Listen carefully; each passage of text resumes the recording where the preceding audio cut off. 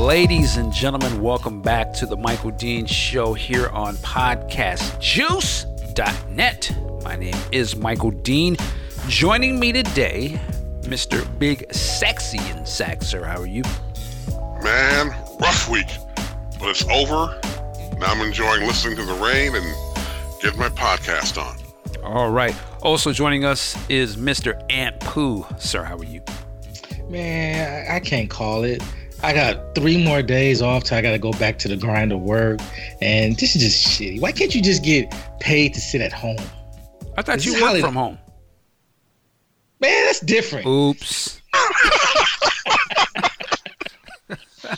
I mean, I don't want to do work at home and get paid for it. But no, everything's good. I had a beautiful New Year's. Got to see the family. Oh my God, I tried out some black eyed peas for the New Year. This recipe online killed it. I'm just saying. Okay. Step your black eyed peas game up. You made it? Yes, from scratch. I found this recipe from this brother. I wish I could shout him out now. It's a Philly's best chef or something like that. He had the ham hock in there. He had this Creole season. Yes, the butter. I tried that halfway through the cooking process. I was like, God damn. I actually had to go on YouTube and dap him up. That's how good that recipe was. Nice. Okay. Wow. Okay. Yeah, you're getting your culinary skills on. I don't know if you saw, I made a post on Facebook. We're getting closer to, the Paisley Park celebration. And I was kind of asking, what people thought we should do. Should we do an event? And that's this, that, and the third. And I saw that. I jokingly said at the end, how about a barbecue in the alley? But I swear a lot of people were like, yo, man, the barbecue thing might be the joint. Like, maybe you should do something like this. So I'm actually seriously considering, figuring out get that, do some sort of cookout type of thing, or barbecue. I don't know how, the weather is a little funny, but yeah, I was just about to. Go ahead. I was just about to say, it can be a barbecue, but it better not be in no alley in Minnesota. Nah. we right behind Paisley Park, across the street. Grill. I'm like, you can be there. I'm going to be at the hotel. I was already thinking of like a flyer. It was like, and we do serve ribs, so like kind of play off of this song. But anyway. Man, let's get into it. What a week. The whole conversation right now, of course, is on R. Kelly once again. There's the Lifetime documentary that is currently going. I think that the last night is tonight. And we've talked about R. Kelly before. This thing's been going on for quite a bit. But now sorry, can I interject real quick? Okay, I'm going to cut off my intro, but go ahead.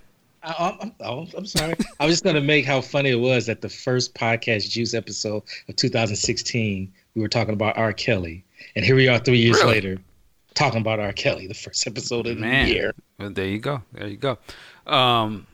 So, yeah, I mean, it's, he's once again in the spotlight. And this time, I think one of the main things that was different is, they've made a point to get the victims or the women that are in this and put them up front and let them sort of speak so you can see them and hear their story and stuff.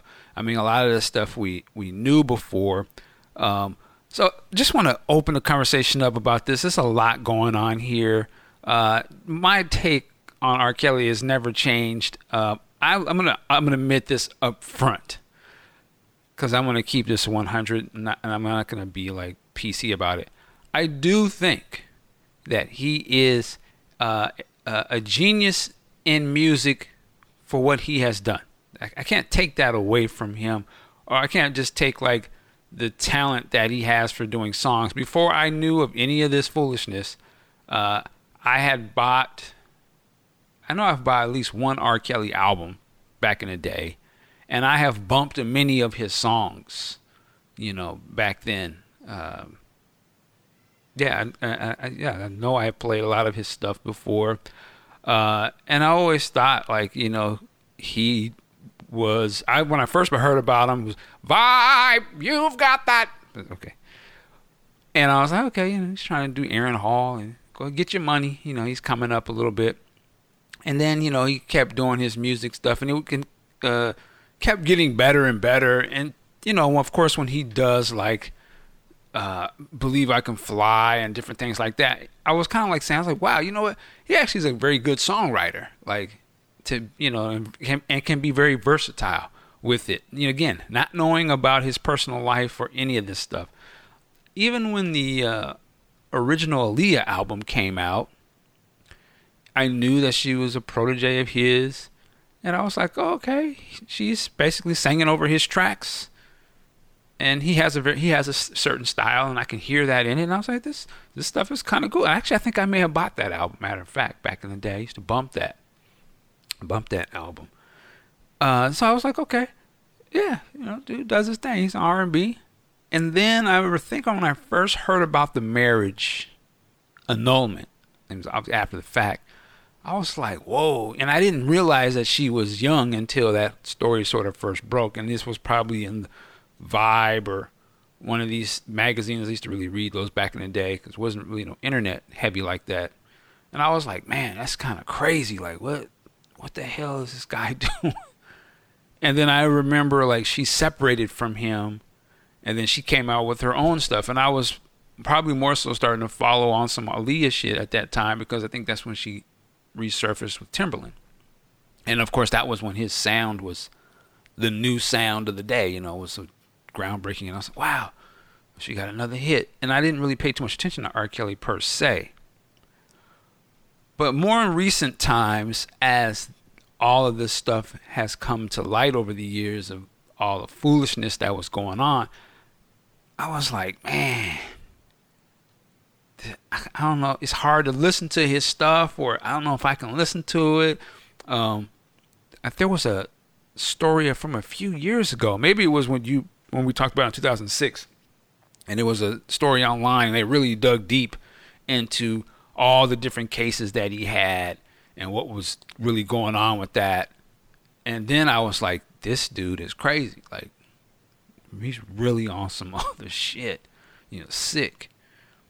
And that's when I think you really started to see, you know, the separation of, in that conversation of, man, I don't know if I can separate his artwork from the guy. It's too much, you know. This stuff is too heinous. But it was always some hearsay stuff. Either you believe what he said or you believe the person making an allegation. And then there was the thing with the tape. And the tape, to me, was like cut and dry. Like, that's him. He did that shit. But I guess he got off and was acquitted or whatever because they couldn't prove that the girl was 14 at the time. And I think they tried to say she was 17. So they couldn't charge him for that, whatever. But anyway, with all of that said, to me, I can't fuck with R. Kelly. Again, do I think that he made some great music and he has talent in that? Oh, yeah. But his personal life and his real actions are just so, like, ridiculous to me and sad and, like, evil that I just can't give him a pass for nothing. Like, somebody, you could say, well, that one's lying. Well, yeah, are they all lying? And then if you just get into the details of some of this shit, and you know, this thing with his wife, and the people around him are just as deplorable to me. At a certain point, I'm just like, what are you doing? How are you around this? This dude's got kids with him. Like, that's what it boggles my mind, because it boggles my mind even more so now, because, like, you know, my children, my daughter is in that age group, and I can't imagine, like, a grown dude being around a young kid like that. To me, they have no sort of similarities at all, unless they dad or something. I don't really see how you could even be around kids of that age group, particularly of the opposite sex. So it's just, you know, I can't even fathom how people were around that. And listening to, you know, his upbringing and his brothers and stuff, it's a whole other conversation about abuse, you know, sexual abuse, that, you know, is a curse unto itself, and then to see that sort of curse manifest and continue on with him as he starts doing this to people. And that's what the sad part about it is to me, because it's like, that's a learned behavior. It's usually something that's done to kids, and I've admitted on this show before that happened to me. Thank God that I didn't turn to me, like R. Kelly turned into the predator. Like, he was the kid that was abused, and that person that abused him was a predator, pedophile, whatever. And then this guy grows up to be that in the worst way, which is sad, because whether it wasn't no counseling, or he didn't say nothing, or it was brushed under the rug, and you learn about, I think it's in his own words, you learn about things you shouldn't have learned at such an early age. You start doing that on other people, and then you throw in the entitlement of being a star and having money, and people just saying yes to everything you do. Yeah, she goes out of control. So he has become this predator, and it's sad, because then he's destroying other people's lives. The curse continues on, and I'm not, and also I'm jumping around here just getting all this out, and it's not a black thing either. This is a society thing. This thing happens to all kinds of people. I have to look at it as a man, as a parent, father, and look at the kid's point of view. They didn't ask for none of that stuff, and when it is exposed and done to them, it's important to catch it and get the counseling and conversation started, so that doesn't breed and turn into something else, and turn these kids into the most evil people, and then they just get caught in this whole thing, and then they become the problem. So to me, this R. Kelly thing it's an example of a curse, and now it's just it's out there for us to see. There's a conversation of should we have ignored him earlier, or should he have been called? He was called out earlier, but still, was there an element that he was able to flourish? Of course, but that happens in a lot of situations. The same way I see they're spending a lot of time and energy on this story. This is a 3-night thing, and there's 2 episodes per night. Think about that. How much production this story got, right? Like Bobby Brown's story, they didn't do 2 episodes a night over 3 nights, So this is an in-depth breakdown, which is cool. But I also want to see the other ones, so we can expose all of them. I want the in-depth surviving Weinstein. I want the in-depth, under the table of the White House with the Clintons. I want all that, so we can really start snuffing this stuff out and exposing it, so that it can all be dealt with, So just as powerful as this work is on this documentary, there needs to be we need even the ones that are bigger than R. Kelly. Arguably, I would say a Weinstein probably has more power and influence than R. Kelly did. Obviously more money, and it's probably all these A-list celebrities that are tied in who had to fight against him or were in this. So we really need to blow this whole thing out. So I love that they got the R&B cat, and we're going to deal with that. But I would make sure that we have that same energy. We can have the double episodes, 3-night run to break down some of these other cats, right? Surviving Kevin Spacey. So we want to see all of them. But anyway, I'm all over the place. I want to go to Aunt Pooh, man. Just what were some of your thoughts watching this R. Kelly show? It was really surreal. I have an 18-year-old and a 1-year-old girls, so I'm just sitting there thinking that, wow. Part of me is like that would never. But then the other part of me is just like, you can't control everything, and that's kind of the sad part. There was one thing you touched on the trial as far as him getting acquitted. Sparkle, that was one of his I guess proteges, who for my money I think is a little trash myself. she mentioned that the girl nor her parents came forward and even said she doesn't know that they were bought off, but she was kind of putting it out there that she think R. Kelly got to them and paid them off. And then they actually spoke to one of the jurors. He had to be in his 60s, maybe even 70s. He had a thick, I believe, Eastern European accent. And he was saying, just look at the girls, the way they were coming in there, dressing that way. I didn't believe them from the start. I didn't believe none of the stuff that they said. And I just sat there like kind of sad, like, wow, my dude, really?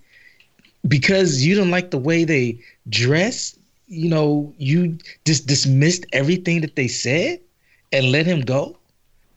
Just overall, part of me feels like, how much was he enabled? You're seeing these people, and we had the discussion in the Discord chat, and was going at one of the background dancers, Javonta Cunningham, and you're seeing this stuff, you're hearing this stuff, you're helping them to a certain extent. Like she said, we were sneaking her out of our hotel rooms. Now maybe she didn't know that she was going out and doing stuff with R. Kelly, but at the same point, you were with Aaliyah, that is, you were aiding this. And then once you knew, I really have a problem that 20, 25 years later, now you're saying something. Now we're knowing about you and what you saw. And it's not absolving I'm not absolving R. Kelly whatsoever, but I do have to look at the people that are around him that enabled this. I mean, his wife said the dude couldn't read or write, so he wasn't booking plane tickets, bringing these young girls out and getting hotel rooms and things of that nature. And to an extent, I mean, I really hate to go at a parent whose child is going through this, but I do have to ask the question, where are these parents? And I'm seeing other news stories and other people from Chicago and even in the even in this documentary, some of these girls are talking about how their friends were saying their mothers were pushing them to go meet with him. He liked young, he liked them young. And I'm just like, this is just lost on me. Like, how can you be okay with this? So it's just really sad. But I hope, just like you mentioned, but I hope that this just doesn't get labeled a Black community problem. Because as we're seeing, this is societal. It doesn't have any race, no borders, it's not a country thing. This is societal where you're seeing these older men preying on these younger women and being allowed to get away with it. So the focus is on R. Kelly, but I hope it, and I'm not saying, I'm being some Black pride, like, what about white on white crime? I'm just saying, let's not just try to internally within the Black community make this just a Black problem and externally let them think, that's just in the Black community, because I'm sure it's in the white community, the Hispanic community, the Asian community. It's in UK, it's in China, it's worldwide. Yeah. Somebody typing in the background, but yeah, I mean, you brought up Sparkle, and then the other young lady, and there was a couple of people throughout this documentary. His brother Bruce, for instance. Oh, that nigga is trash. And I can't think of the gentleman's name. His last name was Smith. I think he was his assistant or something. I can't remember what his position was, but he was a guy who said, I got the forged documents for the marriage with Aaliyah. Cats like that, I can't understand as a man, like, you don't even have to know that she's 14 or what the exact age, but you know damn well these chicks is mad young. I don't really understand how you can, like, co-sign on that or just go along with that. That boggles my mind. I don't care who the dude is. That's a kid, man. That's a child. Like, I don't understand how you can be like, oh yeah, I saw R. Kelly in the curtain flew back and he was having sex with Aaliyah. At that moment, and again, I might be forgetting, everything should stop and you should be like, nah, bruh. you gonna stop, or I'm calling the cops. I'm doing what, this ain't happening. Like, these are kids, man. There's really no, like, I just don't understand how they can allow children to be in that madness. I can see, there is a place for thoughts, and, people want to do something consensually, and they know what it is. Oh, you coming to the after party or whatever, you know exactly. You want to meet Nelly, and they get it popping, and it's agreed upon. Listen, I understand all that. That's grown folks' business. But kids, they can't be, and not supposed to be in that world. And even if the child's trying to finagle their way back there, once you figure out that person is not of age, you the adult are supposed to cut it. It can't be well, she's fast and they was fast. Nah, those is kids. They don't have the brain capacity, wisdom, intelligence, and respect to not want to be in that fast world. That's what they want to do. You're supposed to be the gatekeepers. Nope. I'm going to make the decision for you because this ain't right, man. You ain't even lived yet. You don't even know what you're doing. You don't even understand the consequences of what's about to happen. You can't even deal emotionally what's about to happen. So I can't boggle my mind that. And, when I think about R. Kelly, and I'm like, man, this is a dude that knowingly preyed on kids, man. Like, it's no pass for that. You know what I'm saying? It's hard to not understand how he ain't got hurt after all this time. Like, I just can't imagine, like, how does somebody, and that's when I have a problem with these parents, because to me, it would be on, I'm not going to be doing a tough talk, oh, this is what I would do. But if you knew if somebody had touched your child, how do you, like, well, they say I can't even. Carpe diem. Yeah, there you go. How do you do that? Like, how do you just, like, okay, let me figure out a way that we can smooth this out so I can have a conversation with you and we can keep going forward. There would be no it's like, yo, you got to go down. There's no amount of money. That's why I don't understand all these lawsuits of payoffs and all that. It's like, yo, keep your money, bro. The kids can't be for sale, right? Now, I was listening to Tasha K. She's a YouTuber, and she's been doing stuff on R. Kelly all last year. I think she had his brother or other people related to him. Now, I was wondering if they were going to touch on some of these stories in the documentary, because not only there's these things with the little girls, there's these other stories with R. Kelly and dudes. Now, I don't know if they don't want to go there in that show. Lifetime ain't that crazy, but you go check out the Tasha K coverage and interviews about this over the last few months. He's on some whole other stuff, on that LGB, whatever. That's the other side of the game. But she said she had something very interesting in there. She was talking about Aaliyah and her uncle, who I believe was R. Kelly's manager at the time. And she was saying that one of the ways that he sort of was able to finagle out of that situation was he turned over his publishing to Barry and or Aaliyah's family in some capacity. And she was saying that one song that R. Kelly came out with a couple months ago, remember it was like he had like some 19-minute song or something? Oh, yeah. I apologize. One of the things he was singing about is that he was broke and he had to stay on the road to make money because he wasn't making money, royalties or something like that. He was owed money. And I don't have this concrete information, but I listened to her show the other day, and she was talking about, well, she was saying that part of the thing that how he was able to get out of that was that he ended up signing over his publishing, or he may have got swindled to do it, but either way, the publishing goes to that other dude, the uncle. And R. Kelly, not knowing how to read or write them papers he's signing, and probably one way of him getting out of, being sued by that family was to turn over all his shit, his publishing rights. And I was like, man, that's still putting a dollar sign on your child. And but then the other part, I was like, man, this whole story is so crazy, because even if some of that is true, then you make you wonder, did they let that go down so that they could sort of finagle that situation? Wow. I don't know what you know what I mean? It's just, you don't know what to believe. But and I was trying to look up the other day, like, what is the status of his publishing? And I kind of was seeing a few little articles sort of touch on, like, yeah, he's not getting the money from those, but it doesn't, I wasn't able to go and see who actually owns the publishing on that. But somebody go look that up. I'm looking it up right now. Give me the name of the song or any of the songs in particular that you believe have been maybe transferred like Bump over. and Grind, like some of his bigger. Bump and Grind, all right. That would be the older things.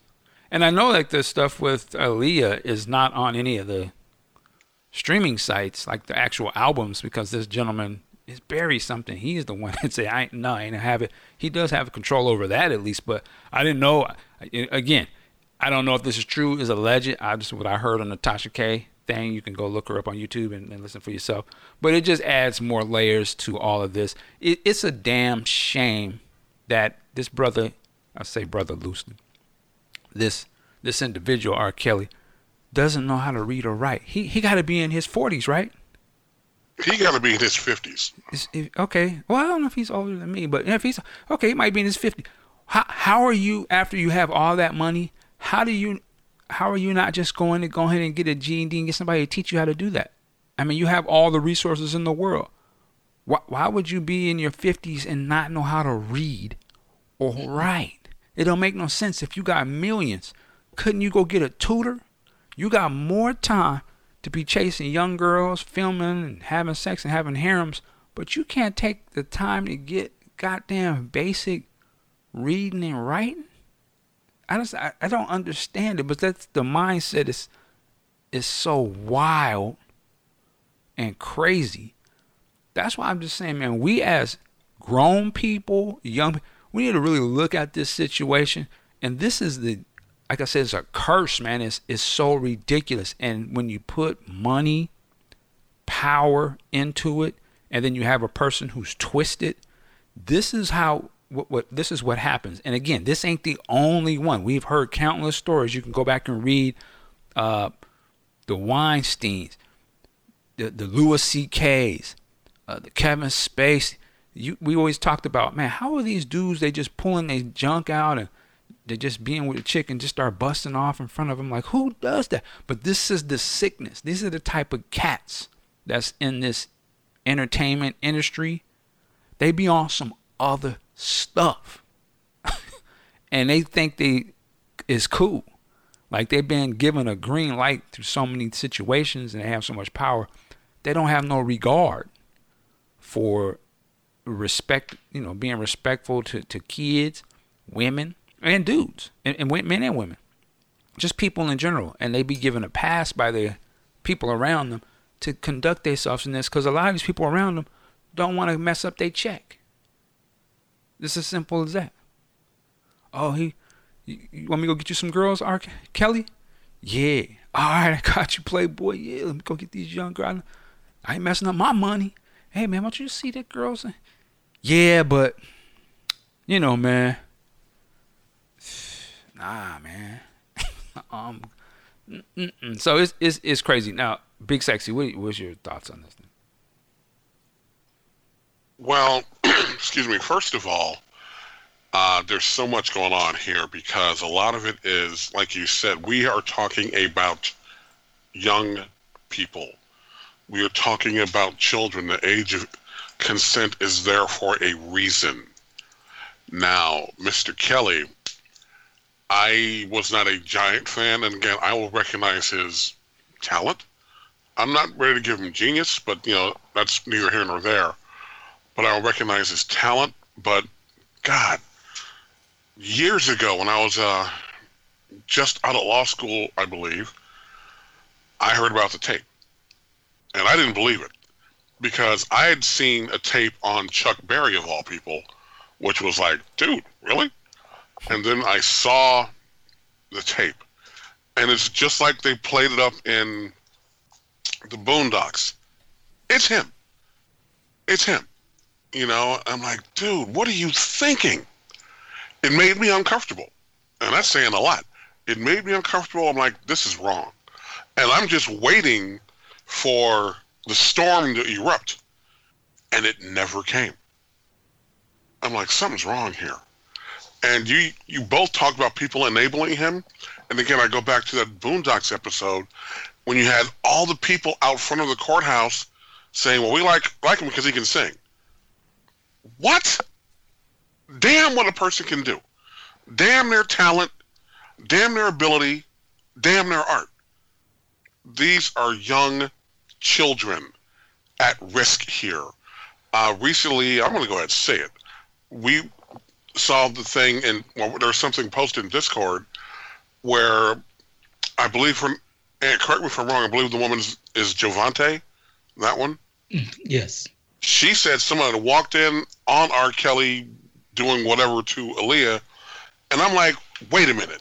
You walk in on a grown man and a child and you let that shit go? You just tip out the room, oh, excuse me? No. And I'm not saying everybody needs to break bad and be macho and all that shit. I'm saying that you stop it somehow.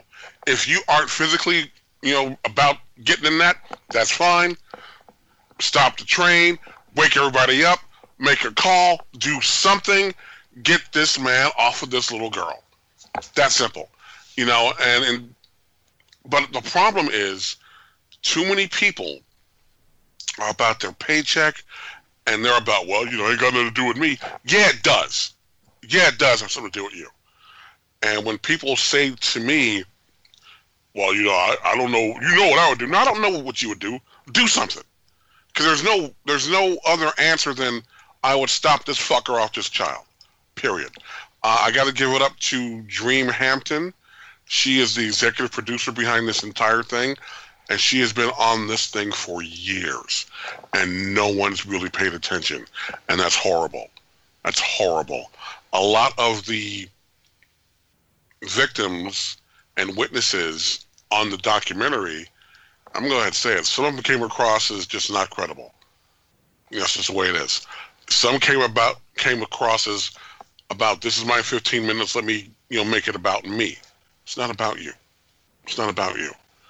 The old guy on the jury, I've seen this happen a million times. That is a perfect example of what we call jury nullification. There is always one person. That's why we attorneys have to exercise as much care as we can in selecting our jury, because there is always one person who will fuck it up. And you only need to get, and the defense attorneys, I know this, I am one, all I need to do is get one of the 12 to see it my way, and I get a not guilty. That simple. And these attorneys got to this old fart. He saw the girls and, well, they shouldn't dress like this. Really? They should have thrown his ass off the jury from day one. But he slipped by somehow. I don't know. And in music, there is a song that we've all heard called Rock and Roll Part 2 by Gary Glitter. Old song. And if you've been to a sporting event, I guarantee you've heard it. It goes, da, da, da, hey, da, da, da. That song. That guy turned in his computer for repair, had gigabytes of child porn, and they went and got his ass. Why isn't R. Kelly being dealt with in the same manner? The guy cruises high schools, and he cruises the mall looking for young people. Someone, and I hate to be a broken record here, but somebody needs to put hands on him. This is wrong. This is flat out wrong. And it needs to stop. Now, anybody can say, I like his music and all that, and I don't want to get ahead of what we're going to get into later on, Mike. I really don't. No, go ahead. But again, when you talk about an artist and his art and the person, my understanding and observation of over 50 years has been all artists. An artist will make something, and it could be visual, it could be auditory, it could be tangible, whatever. But they all say the same thing. This art is me. This is me. This is who I am. This is what I do. This is my passion.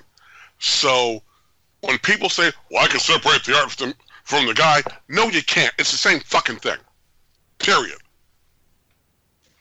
All right, Mike, go ahead. Yeah, Sorry. well, that's what's interesting. That's one thing I did learn from this documentary is that a lot of these songs were based on real life situations dealing with these young girls. You know, so it's hard to, you know, now when I hear, you know, and it's so sad, you know, they had to pull Michael Jackson into this, but that, you know, song, You Are Not Alone, knowing now what that meant, I can never listen to that. Like, not that I would listen to it already, but there's just the fact that just really ruins it because there's no I can't separate it from that. I know what he's singing about. You know, when you hear the person he's singing about tell you, yeah, I was having a miscarriage, and then he just blurted this out and blah, blah.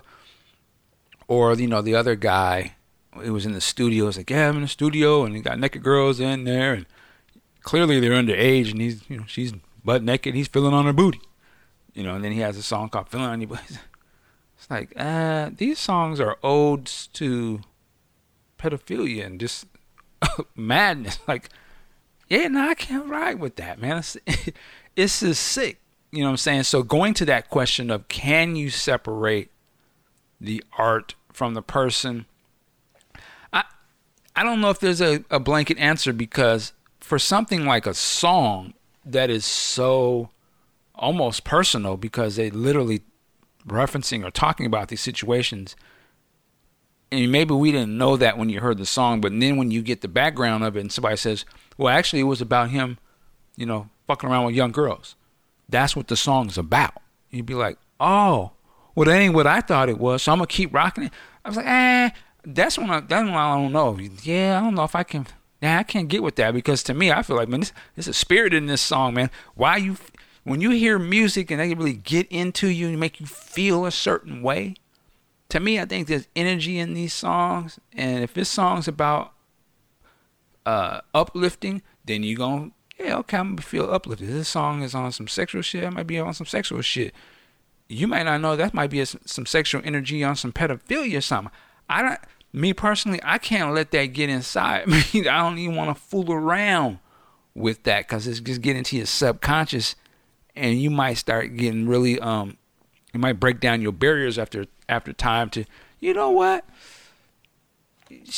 Yeah, you're feeling on a young girl's booty too, or something. You know what I mean? You know, it's a gateway. I can't do it.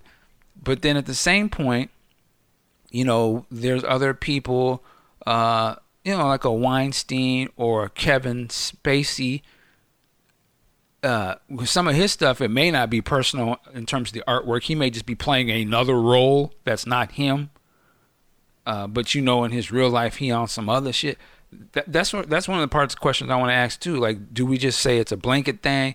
And when they say they cancel, we're not fucking with none of their stuff, regardless. Or, well, yeah, he did that one thing, but that movie was dope, man. He was in that movie, or. You know, I don't know. He was racist? Yeah, but he's funny. You know, that was separate. You know, I remember you talk about Eminem. You know, he got a pass, right? When them tapes came out and he was calling the black women niggers and bitches, this and all that. You know, when that tape first dropped, I believe it was Benzino from The Source. He was pushing that hard, like, This is your king? This your man right here? But he got a pass. He was, those was old tapes. Why you bringing up old shit? He's different. Same with Marky Mark, right? I don't know if y'all remember Marky Mark. I believe he got some police records on him. Going out beating people, race-related violence. In Boston? Shocking. Yeah, you know. Slapping, yeah, you know, that was back in the day. He a rapper now. Now he's a big time actor or whatever. But that's the thing. Do we cancel? Is he canceled, or was he canceled? We can't. So I'm just throwing it all out there. Like there's people who get passes. R. Kelly got a pass. There's a lot of. I hate to be that guy to say it right now. There's a lot of sisters. Well, that's them girls' fault. Why did they go up there? They know what he's about. Them girls is fast. or you know what I mean? There's a lot of caping that goes on for R. Kelly from some people, not all. Mm-hmm. And we do that when it's the person that we like, you know, because they are a celebrity, because they created something that we like, and then we attach our own personal feelings to these pieces of work. We'd be the first ones to cape, and this goes for everybody, all races. We'll shuck and jive for that person, you know. Oh well, it wasn't, because we are so invested into it. But that's the danger to me of celebrities and things, that we give these people a pass for things that if it was anybody else, we wouldn't even consider it, you know. And I to me, that's the reason, in my opinion, one of the reasons why Trump is in office. A lot of people saw him on The Apprentice and know that he's a celebrity and just figure, hey, damn all that other crazy shit. He knows what he's doing. I've watched him on TV for years. So that's my guy. So what do you guys think about any of this? Well, you were saying the celebrity we were given in the past. And I want to say, respectfully, I think you're wrong, because non-celebrities are getting passes. You hear about that uncle. Oh, don't let the kids be around that one uncle. Or, you know, in the church, how things are going on. That's why it's societal. Sadly, it is societal that will give the pass. I mean, you look at the Catholic Church. What album any of those priests put out? Well, and you're right, and I guess it's more to say these are people in power of some degree, whether it's church power or they're the older family member power. Okay. You know what I mean? But yeah, you're right. I agree with you though. Go ahead. Yeah. So, I mean, and now I'm seeing the fallout, the collateral damage of this R. Kelly documentary is touching up some of these people in the record industry. Mm-hmm. You know, we saw the Timberland tape coming out. People are going after Jay-Z, talking about that he made a comment saying that he first saw Beyonce at 16 and he said, she's going to be mine. And they started dating at 21, and they're trying to say that he was on his R. Kelly grooming her and whatnot. And part of me is just like, I think that's unfair, but you know what? Some of y'all turned a blind eye because he was creating a dope beat or he gave you a good song. So, oh well, that's your bad. Let me add this to you real quick. I was at work and we were talking about R. Kelly, and my coworker, he jokingly said this to me, but he said, "Oh, kind of like your boy Prince." And I was like, "Wow." I'm like, "What are you talking about?" "Oh, yeah, Mike, you remember you told me about that My Tay thing, right?" I was like, okay. Now let me say this, because I know it's a trigger. I thought it, but I was like, right, I'm not gonna do it on my show. But see, here's the thing. I'm gonna keep it 1,000. I don't care who it is, because again, I'm a dad, so I'll be damned if I'm gonna cape for anybody. But I will say this: I don't necessarily see Prince grooming. Well, no, let me clean that up. I don't know. It's a conversation. That's definitely a side eye, you know. And I think when that book came out, we were side eyeing her mom, right? Most people want to side eye the mom. So, oh, well, why would you allow your child to be in a situation? But I'm a side eye all the adults. So that would be Prince too. Now, if I wanted to be funny style, and actually it's not funny style. If we really wanted to have a real conversation. Now, some people are going to say, well, that song was never released. True. But there is a song called She's Just a Baby that I actually really like this song. But listening to the lyrics and what he's talking about, I'm very curious, what was he talking about? Was this just something he made up? Because he's in the song, he's talking about a younger girl with an older dude. Now, that song didn't come out, but it does exist. So when an R. Kelly, this big story like this, and you're right, it starts to open up some other stuff that sort of is lingering that we didn't really pay attention to. I have to be the first one to say, when somebody say Prince or something, hey, there are a couple of questionable things there. Not to say anything illegal or anything, but it's worth a conversation. So I'm not, again, if I have to call the other situations out, I'll have to call out my own that I'm like, that's my guy. But No one's above approach. No one's above, talking about. So that's all I would say on that. I think that going to the song "She's Just a Baby," I've never heard it, but there are numerous songs, for lack of a better word, that acknowledge, if not celebrate, underage girls. Right now, in the back of my head, I can think of that song by Winger, 17, and 10 years before that, Rick James, 17. And there's a lot of songs that sing that. And again, I like the Rick song. I ain't gonna tell that lie. But when you listen to the lyrics, he's like, I mustn't do this because she's jailbait. That's a no-no. But all people have in their core memory is like, she was only 17 and she was sexy. No. That's not helping anybody. So too many musicians have been getting away with that shit for too long. And I'm not one for censorship, but if you do something or release something like that now, you got to deal with the questions that are going to come with it. Sorry. And again, I'm not. Y'all can be mad. We're keeping it 1,000. I just want to say some of the lyrics of this "She's Just a Baby" song. She's just a baby, but she's my lady, my lover, my only friend. She's just a baby, but maybe she'll understand that I am made of a true love that will never end. People don't understand what she sees in an older man. They never stop to think that maybe I'm what she's looking for. They never take the time to look into her mind. They just keep on saying she's just a baby. But maybe one day they will see she's not such a baby. No baby is she. She's just in love with me. There's a lot of things to that. One, how old was he when he wrote it? Right. And this was from the... I want to say this must have been around Controversy, Dirty Mind. I could probably look to see. It's from early 91. Early 81, excuse me. So he was 23. And it was probably more so a song about, actually, I'm reading Prince Vault, where they got this information. I can't say, but it says it's an unreleased track, early 81, most likely at Prince's home studio in Chanhassen. It says the lyrics point to the narrator's love for a young girl. It is possible the song refers to Prince's relationship with Susan Moonshee, who was only 16 at the time they begun dating.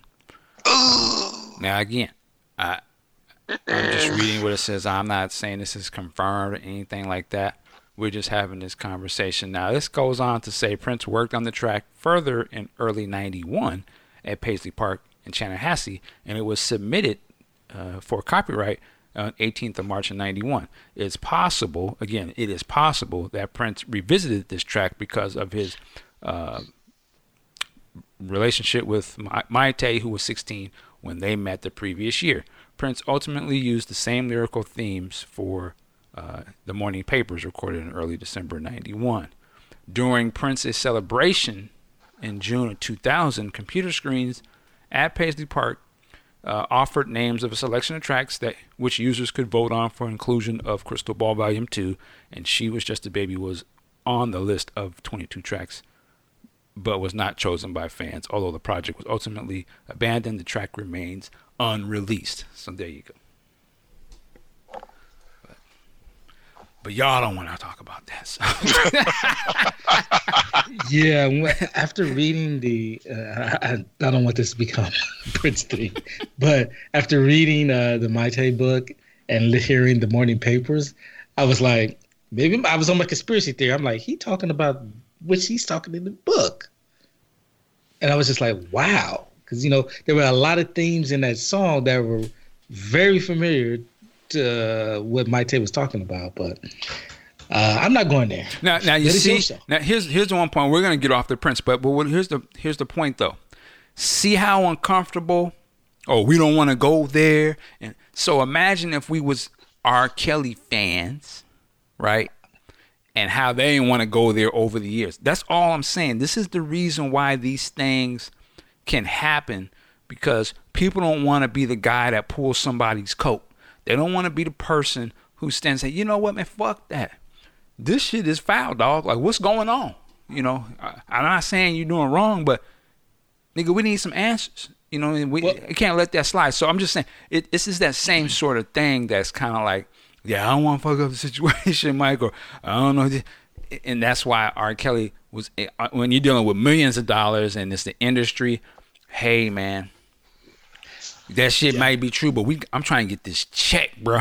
And the bag is more important, or whatever, this relationship is more important than we trying to be the police on some shit over here, because I'm trying to get my shit popping. You see, you know what I mean? That's why this shit goes on. Yeah, I would say that because I'm like, this is your show. You got the I understand. podcast. Well, right. I don't know if you want it. Deep you want to go. I brought it up, but that's what I'm saying. Okay. But I'm saying that's why. That's the same way when nobody wanted to step to R. Kelly, or maybe the people around him, and say, "Yo, what's your boy doing, man? Oh, I know that's your job, so I ain't gonna. I don't want to mess up blow your spot up, Playboy." but that's what it is, and that's what we have to try and, you know, that's one of the things we have to be cognizant of, because that covering that we do, on one hand, you know, it's a certain code, right? It's, well, yeah, I don't want to blow up my man's shit, but he ain't tripping. And to be clear, this is for a lot of different things. Even when you see somebody, you know they out of order, like, man, he going down the wrong path with that. That's not it. But I can't really tell him that, because, you know, I don't want to mess up our relationship. You know, I don't want to tell him, yeah, he shouldn't be doing it. Nigga, you don't tell me. Nah, bro, I'm telling you. See, this is when we have to have these checks and balances. We're scared to check some people, and some people think they're above being checked. Or they have the power to deny. Man, I ain't got to listen to you. You're fired. But this type of thing, I'm going to say it right now too, man. There's a reason why a lot of these cats aren't alive. Because they don't, you know what I mean? No, I'm keeping it 1,000. There's a lot of reasons. I was just watching the Whitney Houston, that documentary film on Showtime. They got that Whitney thing on there, and I was watching that. Yeah. And I was like, man. And it was from a different perspective than, you know, the Bobby thing. And it was showing, like, it really kind of was showing that Robin chick. Mm-hmm. And it was interesting from that vantage point of watching it. She was probably the one that probably could have saved Whitney from some of the foolishness with the drugs and stuff. And once she was out the picture for Whitney, it was just like there was no boundaries. There was nobody that she would at least respect enough to listen to. And that's the thing, when you get a lot of some people being these high positions, they already got their own issues in life, but now they got power, and now can't nobody tell them nothing or scared to tell them something. This figurehead person will be on the path of destruction, and can't nobody. There's no checks and balances, and this is why a lot of these cats be dead. I'm talking about Prince, talking about Michael, talking about Whitney. You can go down the line. A lot of these cats, who was his peoples that could have said, yo, MJ, what? You know, man, fuck the tour, man. What doctor you saying? Nah, man, let me be with you at all times. That dude is crazy. You don't need to be going under whatever he putting you under, so you can say, nah, man, we ain't doing that. Fuck that.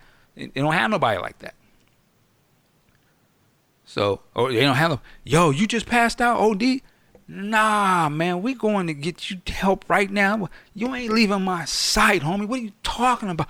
No, you don't tell me what. No, I'm telling you, we can fight right now. You know, it's that's type of, there's no, when the cats can't do that, then that person on some up, it can be on some other. There's no checks and there's nothing there to stop you from having your way, even if your way is destructive.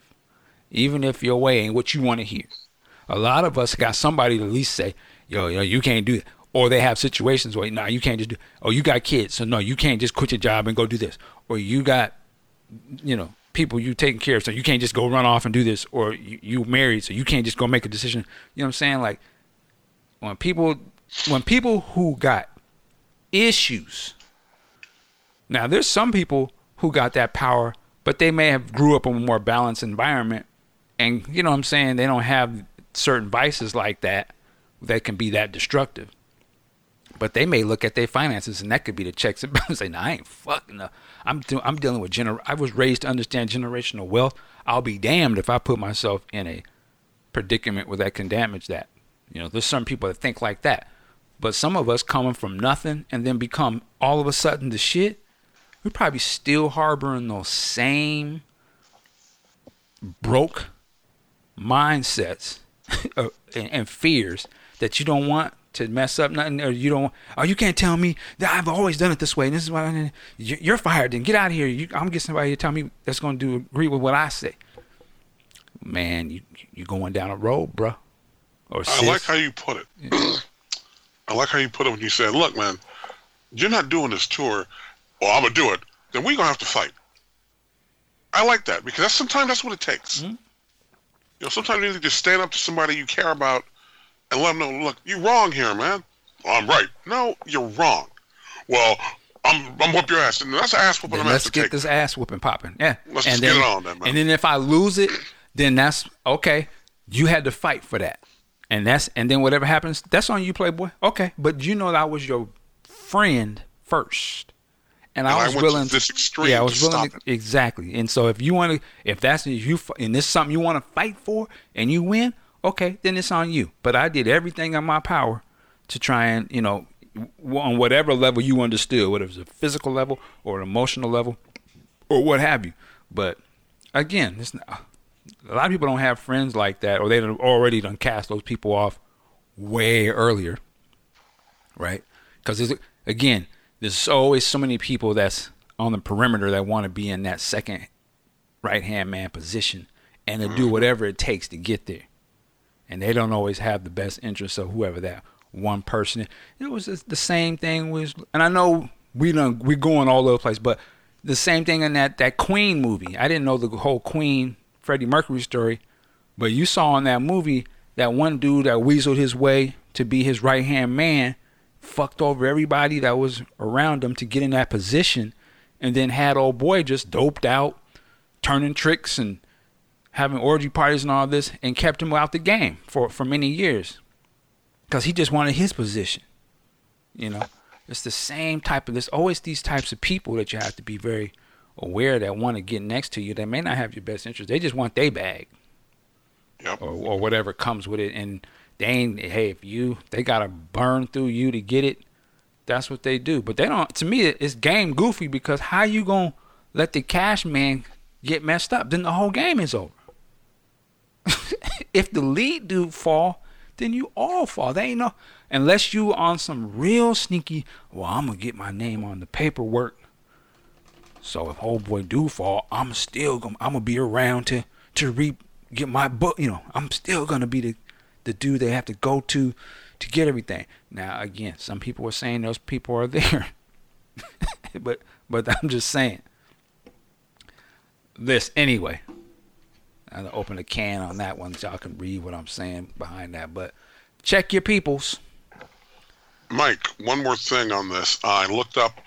According to the BMI website, Bump and Grind is writer R. Kelly, obviously, but it is published by Universal Music. Now, that does not necessarily mean he did not transfer his share.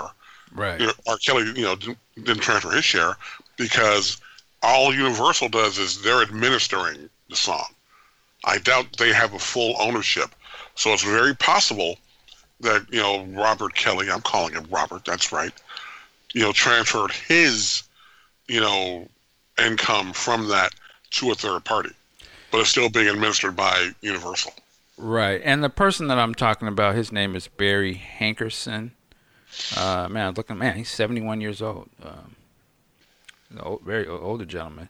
But that's what I'm talking about. But again, I'm not saying this is definite at all.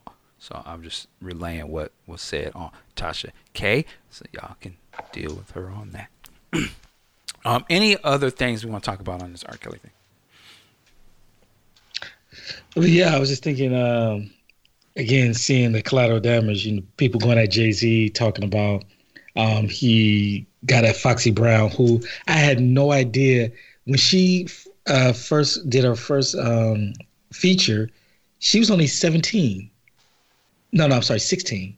Her first album, El Nana, which was talking about having bomb vagina, She was 18, and Okay. yeah, and so that means when she was rapping all that stuff, she was a minor. She was 17, and I'm just looking like, wow, this is just crazy. And I'm looking at, I'm looking at the songwriting credits.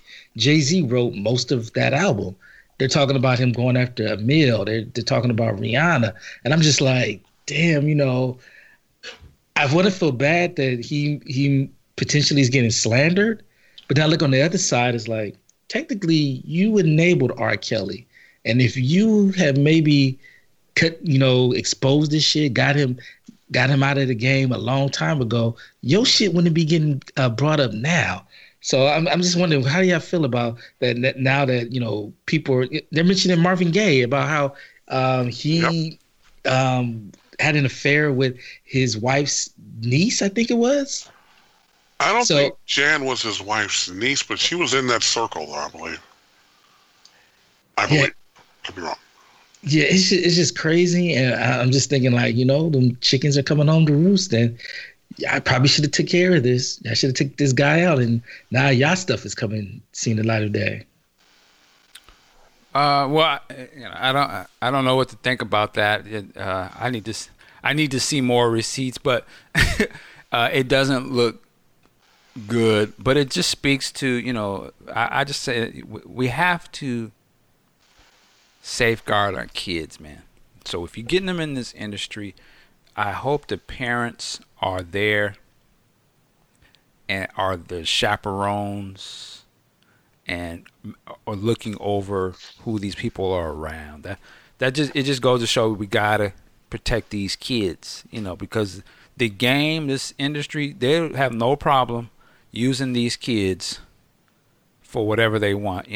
There was I can't remember the name of the documentary, but there's a documentary about Hollywood, how they would get these child actors, and they were working for this one agency, and it was essentially almost like a child sex ring for a lot of these producers. It's a documentary. I don't think anyone put the document would produce the documentary in terms of distribution, but I believe it's on YouTube, and it really goes in about some of these Disney stars and the management company that was, representing them, and how it was really a front for this pedophile ring type thing. So it's a whole big thing. It's a whole thing with kids and entertainment. You know what I'm saying? That needs to be looked at. And there's, again, yes, the people we just talked about, and it's cool. You want to start the R. Kelly thing, which you should talk about, but there was even bigger. There's a whole organizations that they need to be exposed and talked about that are way bigger than this. So as much as we spend and talk about this, we just talk about the ones that deal with countless kids and was roping them into these lifestyles. Again, I would love to see documentaries on, surviving. What's my guy, Bryan Singer? Oh, yeah. When you get the bloodbath parties and these young boys and stuff. And he still got, what was his last movie? He just had a movie. Oh, the Queen movie. Freddie Mercury. So these are cats still in the game. Now, I think he got pulled off of that movie before they totally finished it, because a lot of the shit was just starting to bubble in and you can't ignore it, but still doing big things. So we just want to make sure that we really go after all of this, we capture it all. You know what I'm saying? There's a lot that they ain't talking about either. It's one thing to go after R. Kelly. He's already past his prime. He ain't even, you know what I mean? Like, he's not active in the game. There's cats that's active, that's being funded by corporations. That's what we need to really be putting the spotlight on. Let's do the multiple parts on those cats too, so we can stop it what's going on right now. But yeah, last thing, the R. Kelly thing, man, it's terrible. I felt bad. I was wondering, because I didn't realize he had children. That's what's bugging me out. It's like what's her name? Was it Andrea, his wife? Yeah. And they have 2 kids. I don't know if she said she had 3 kids. I just can't. I was like, what is his that he's somebody's dad. That fucked me up. I was like, he's got daughters. Like, how do they deal with that. It's just that's what's sad to me. I was like, man, I feel sorry for them, man. Who wants to be that kid where their dad got documentaries on TV and talking about he's a molester, a predator on women and girls? Like, I feel bad for them, man. So that's what I'm talking about. We have to shield our kids. That's why as men and I always say men first, but women, just as adults, our actions fall on our kids, and we don't be thinking about the ramifications of what we're doing sometimes. Maybe 10 years from now, man, your child gonna have to deal with it. So now when your child becomes a teenager, and you know how kids be, imagine they getting blasted with this. I think she said somewhere in the documentary the kids was getting made fun of or something, and they can't go to the school or something. I was like, that's terrible, man. It's terrible. So yeah, man, it's a bad thing. Now some people are, this is. I was watching my guy Tyreek Nasheed, and he was going, this is a whole thing to how they're trying to push this on black males. I will say I can see his point of view, and I would not be surprised if that isn't part of this, how it's positioned. But I'm only dealing with what that man did to these kids. That's it. That ain't it. So it's not a black thing to me. Now, how they may be trying to push this as that to some people, that could be entirely possible. I would just say that the people who were on that documentary who comment about it, you just got to be particular about what you're saying and understand that your words are powerful. So I think it was Nelson George. He said something to the effect of, age ain't nothing but a number. That's how they talk about it. And I used to hear that in the barbershops all the time. That can be a problematic statement because, one, I don't agree with that personally. I ain't never heard nobody say no shit like that. But you make it seem like, oh, that's what brothers talk about in the barbershop. It's sort of a dog whistle. And I don't know, again, maybe he just wasn't thinking when he said that. But you have to be cognizant when you're going to speak out in the public and you do have some sort of juice. That's not the way to say it. That ain't, that's some bullshit right there. Cause that ain't nobody. I ain't never heard. And any cat who would say something like that, immediately flags go up. Like, nigga, what? Man, go on with that. You sound stupid, dog. Like, what are you talking about? Don't ever let me catch you. I'll beat y'all, nigga. I'll beat your ass. So that stuff ain't never. No one co-signs any of that foolishness. I don't know what he's. I don't know what barbers, supercuts or something. What the fuck he talking about, but. Ain't no black barber. Or if it has grass, then play ball. No. Like, yeah. No. Yeah, man, he's wild. But I will say, that I'm not mad at John Legend. I mean, he's like, hey, I'm drawing the line. I don't give a fuck. I'm not mad at him going to speak up on it. I don't think he had nothing to do with R. Kelly, but. Again, he's one of them. He's like, I'm not tripping. I will talk about it. I don't care. Yeah, it's not. He's foul. I'm not mad at that because we need more people that can just say, yo, this shit is foul. It's foul. Damn your relationships and whatever you ain't supposed to speak. Now I'm speaking, homie. Deal with it. So I'm not mad at him on that. Now I'm not mad at those who decided not to be a part of it because they might not be really ready to deal with answering other questions.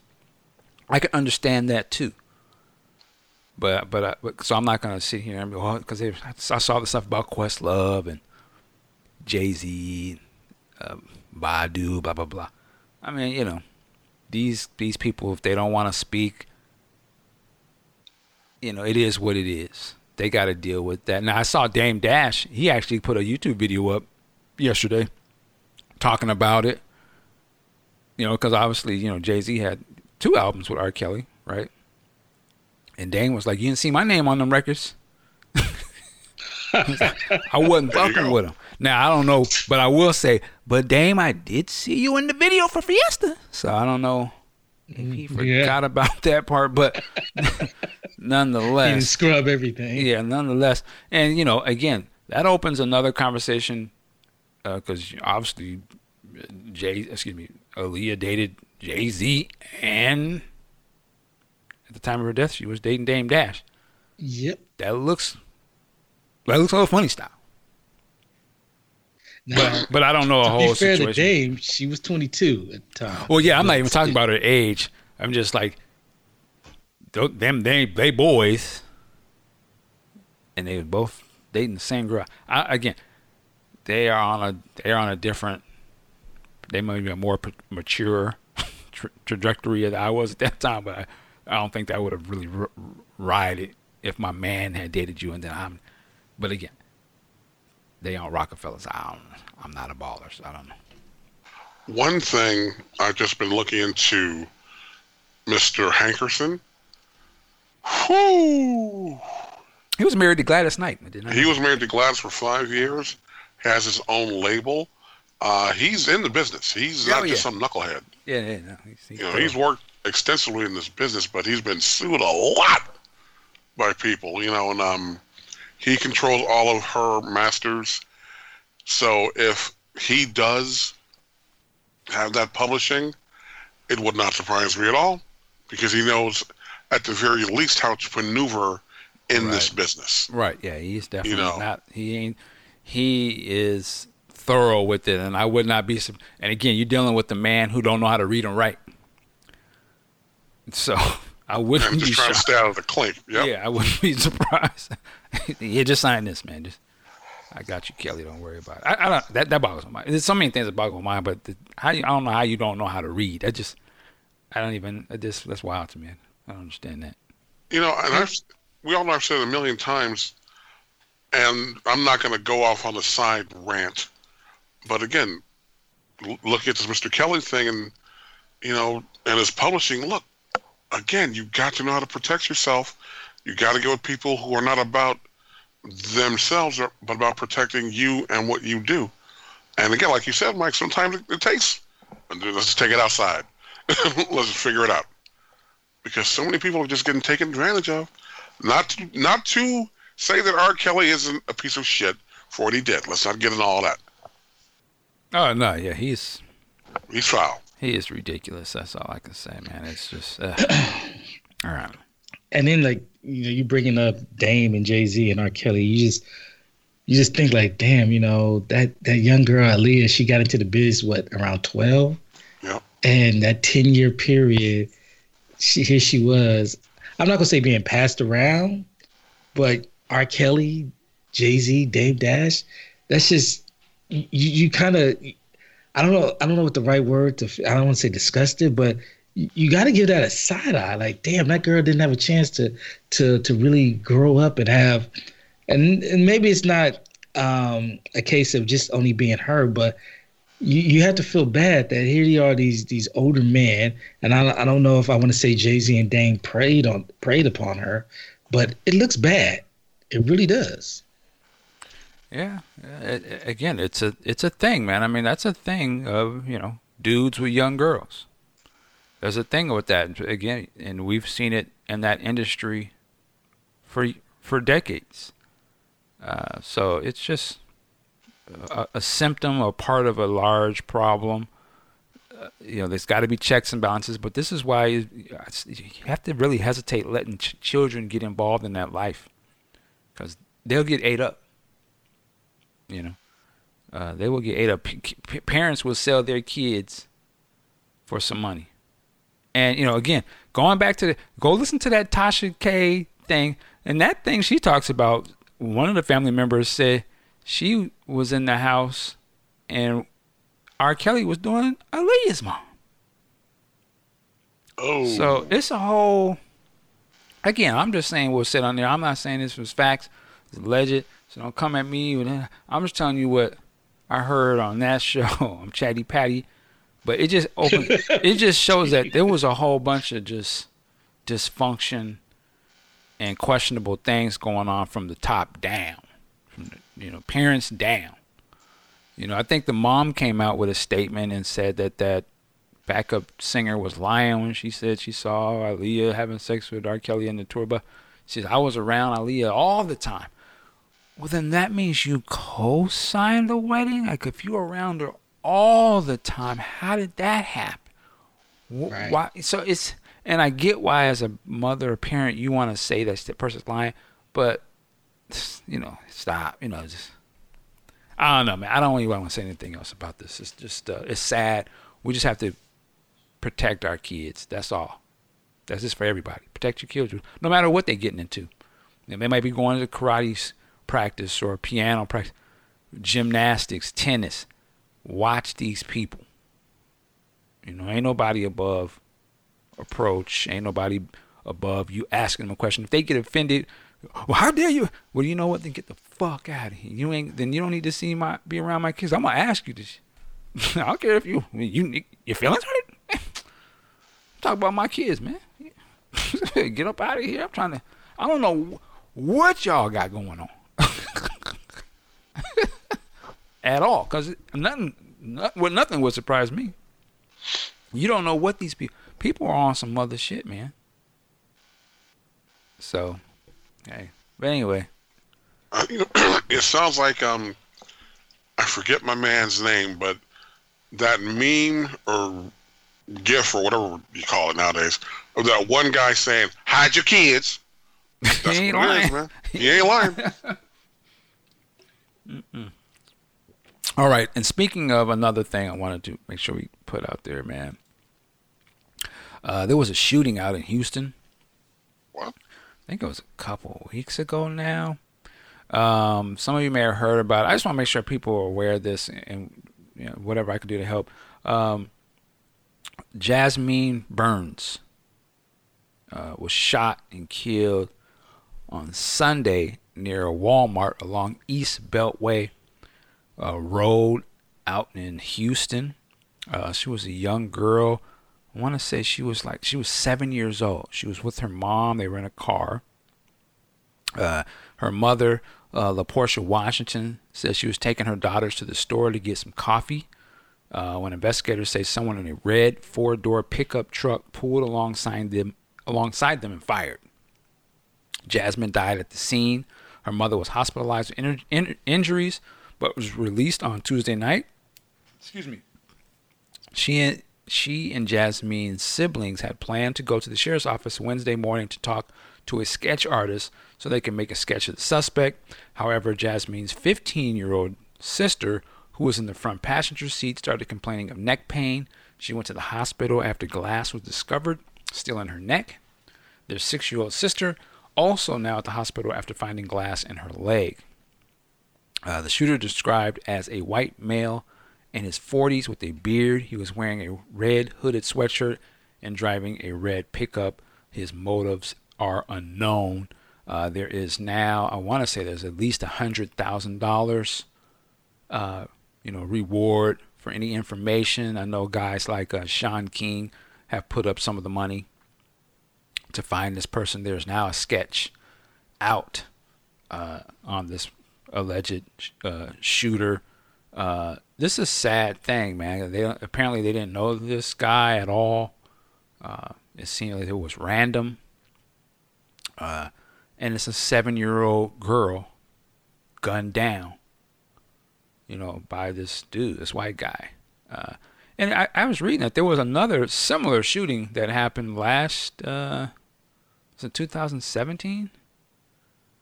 There was a guy who got shot. There was a shooting. The Harris County Sheriff's reported explaining a weapon, vehicle, and suspect described from Williams' case did not match the Jasmine shooter. Okay, what is it? I'm all over the place. There was another one there was another shooting going to this same Walmart, the same road. A guy named Williams was shot at multiple times by a white man in a pickup truck a couple years ago. Some people are saying that wasn't a coincidence. You gotta be careful out here, man. But the thing is, I just want people to be aware of this story. And for anybody, if we have any listeners out there in that area, man, if you know anything, man, please call the police. Let people know what's going on with this. This dude needs to be found, man. I don't know if this is on national news or something, but this is a tragedy to me. I can't imagine if one of your kids you were just driving to the store and your kid got shot. It boggles my mind. I don't know where they're at with this investigation, but they need to catch this cat, man. This dude is sick. You know, I don't know if it's road rage, but it's unspeakable, man. Unspeakable. Have you guys heard of this? Yeah, I have heard of it. And what's my man's name? Sean King. Yes. Yep. He is out front on this thing, and a lot of other people are speaking up on it. A lot of celebrities are saying, "Look, we got to get this guy, man. We got to find him." I'm Hopefully. Go ahead. Well, I'm glad you said, because I'm curious. Are a lot of these celebrities? Wasn't there like something that happened? I don't know if it was last year. It was like was a Mexican kid or some white kid. It was something that was, and everybody was tweeting about it. And I remember it was like all the celebrities, and I'm talking about all the black celebrities, was all tweeting about it heavy. Yeah, I remember. I can't remember the person's name, but they had gotten beaten up. I don't even remember. I just remember everyone was out there. Yeah, you did it. I need that same energy with this. Like, to me, it's just telling. And again, I'm not calling no names because I don't know for sure, and I may not be paying attention, so I can be corrected. But I need to see that same going hard, tweeting and all that, hashtagging for this, man. This our own children. As much as these cats, they be like, oh, they didn't pay me my right money, or y'all go out here and boycott it. But where are you at when it's issues that hit the real people? Are you going just as hard for everybody else for your own personal shit that you be wanting us to get behind? And again, I could be wrong, so you can correct me. And let me be clear. I'm drinking, so I'm going to be talking crazy. But where's Nicki Minaj and Cardi B? They going hard. Don't support this bitch. Support me. Are they going on this one? Where they at? You want us to always follow what you got going on. Get behind you on your side of this. Okay, where are you at with this? They done gunned down our children. Are you going hard on this one too? So that's the thing I miss. I think is falling apart with the I'm gonna say some of these rappers and hip hop entertainers. Back in my day, cats, we had Public Enemy. They were speaking about different things, and people was going in and trying to get things popping. Now again, that maybe happens there, and I just don't see it. But where they at? Why is this trending? And y'all can correct me if I'm wrong. Is this what they're talking about? Because we can talk about fucking the kings of R&B and this, that, and the third. They gunning down our children. We don't know who did it. Are we caping on this one too? I'm just asking. Like, we need to get our priorities straight. That's why I was wondering, is this thing out in the news? Because I don't understand how this dude ain't caught yet. Somebody know who this guy is. Are we putting enough pressure? Are all of our entertainers and thought leaders, are they speaking up on this as they speak up on all this other shit? But when they want somebody to do something for them, they be the first one. Yo, hashtag or follow, get my records coming out. Okay, we did that. Now, are you going to come out for us?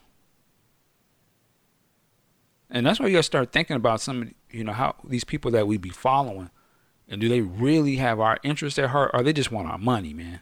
They don't really care nothing about the communities, or not. They don't have the same energy. They half-ass it, or they might mention it, but y'all didn't buy my single, or they didn't pay me the right way, or the airline didn't let me sit in front class, or whatever, man.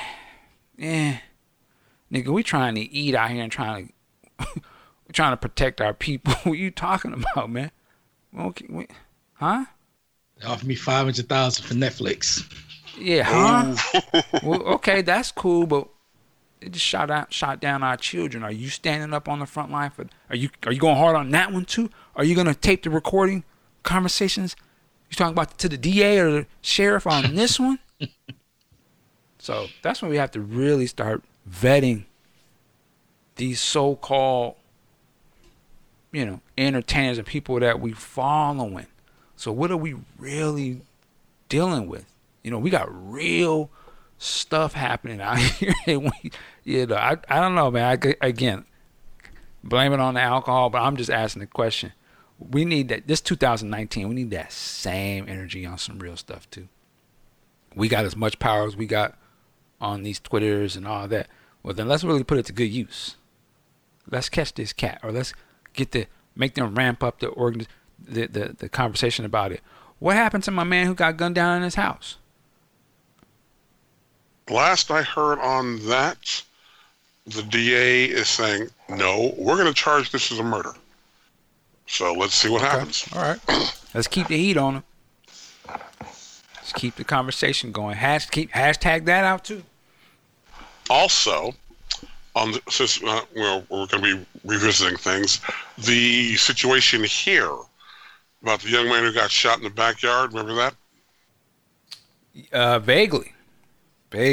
And his brother went to city council and showed out all that. Oh, yeah. He's running for like some kind of mayor or something? Well, he says he's going to be mayor, but yeah. Okay. The important thing here is... Don't you love me? Sit down. The important thing is the DA is expected to make an announcement within 3 weeks on whether or not they're going to charge the cop who shot the guy. Okay. So let's keep an eye on that. Interesting. God, yeah, what was that guy's name? Levon or... I forgot my man's name. That was last year. What showing out. That's what showing out and showing your ass going wrong.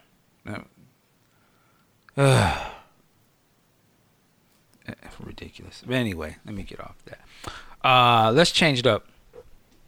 So we know that the government there's a partial shutdown going on right now. Right? Yes, there is. And I saw I think it was a press conference yesterday where Trump was talking. I think one of the reporters asked him about a comment that he may have made in a behind the scenes meeting, but he was like, "Yo, did you say that the shutdown could go on for weeks, months, and or years?" And he was like, "Yeah, I said that." Yeah, I said that. I was like, huh? And I say, huh, because I was reading a story about TSA agents. So there are certain organizations or certain jobs that they have to keep working even when they don't get a paycheck. I think they call them, I forget what they call them. They're sort of like necessity or whatever. Like these are the type of jobs they can't stop. Like air traffic controllers, TSA agents. I imagine there's probably some other jobs. But I saw one thing was going on is that there was a number of TSA agents that's calling out sick. Yep. Because they ain't getting no paycheck. So I got a little bit here. I think this is from CNBC. It says airport screeners are calling out sick in increasing numbers, while some workers are fretting about where their next paycheck will come from as a partial U.S. government shutdown enters its third week. The impact from thinner ranks at the country's airports has had minimal effect so far, according to TSA, but the agency warned that travelers may have to wait longer at security lines. Some quotes from agents. One 2-year TSA agent said he canceled his cable service and planned to look for a customer service job if he isn't paid by the end of the month. He says, it's terrible. Speaking on the condition of anonymity because he was worried about losing his job, he says, you just got a deal.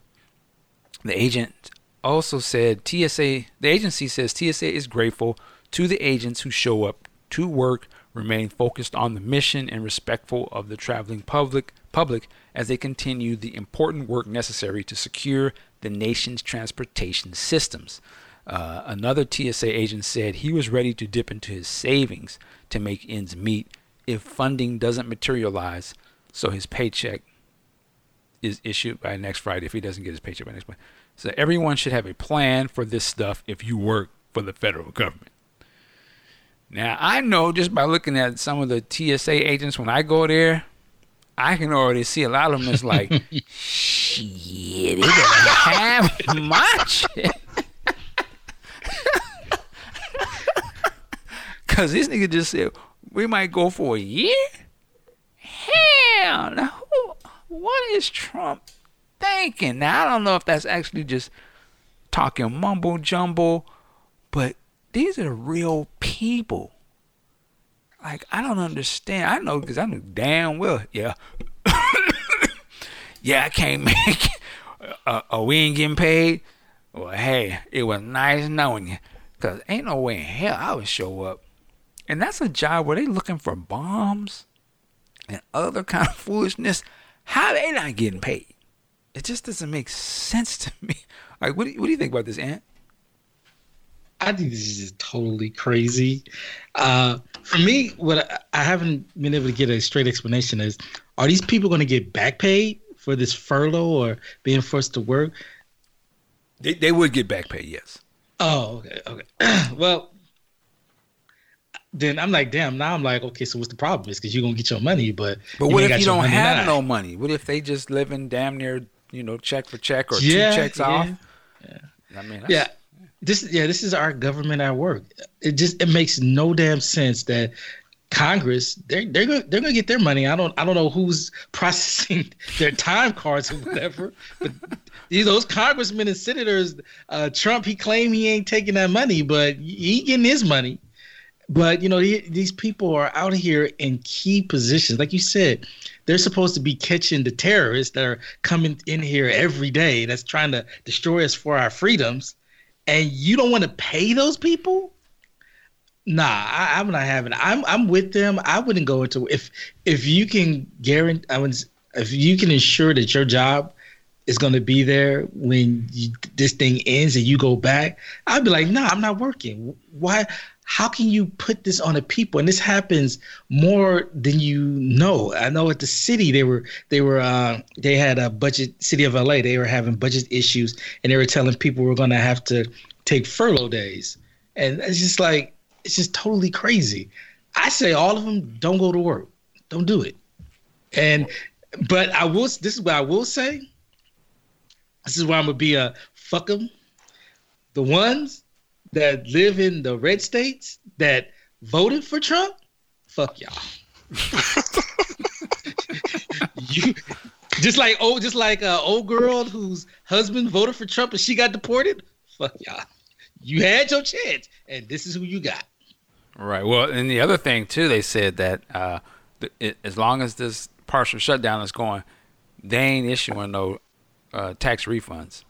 So you can forget about all the little money you got coming. Until this thing is over, you ain't getting goddamn thing. Now you do got to pay though. But how can they make you pay? Hey, that's how they. If there's a shutdown, that means ain't nobody working. So if you don't pay, what are you gonna do? IRS is working. That department ain't shut down. There's no IRS customer service, so you can't call them, ask them. All you can do is give them their money. They ain't cutting no checks until while the government is shut down.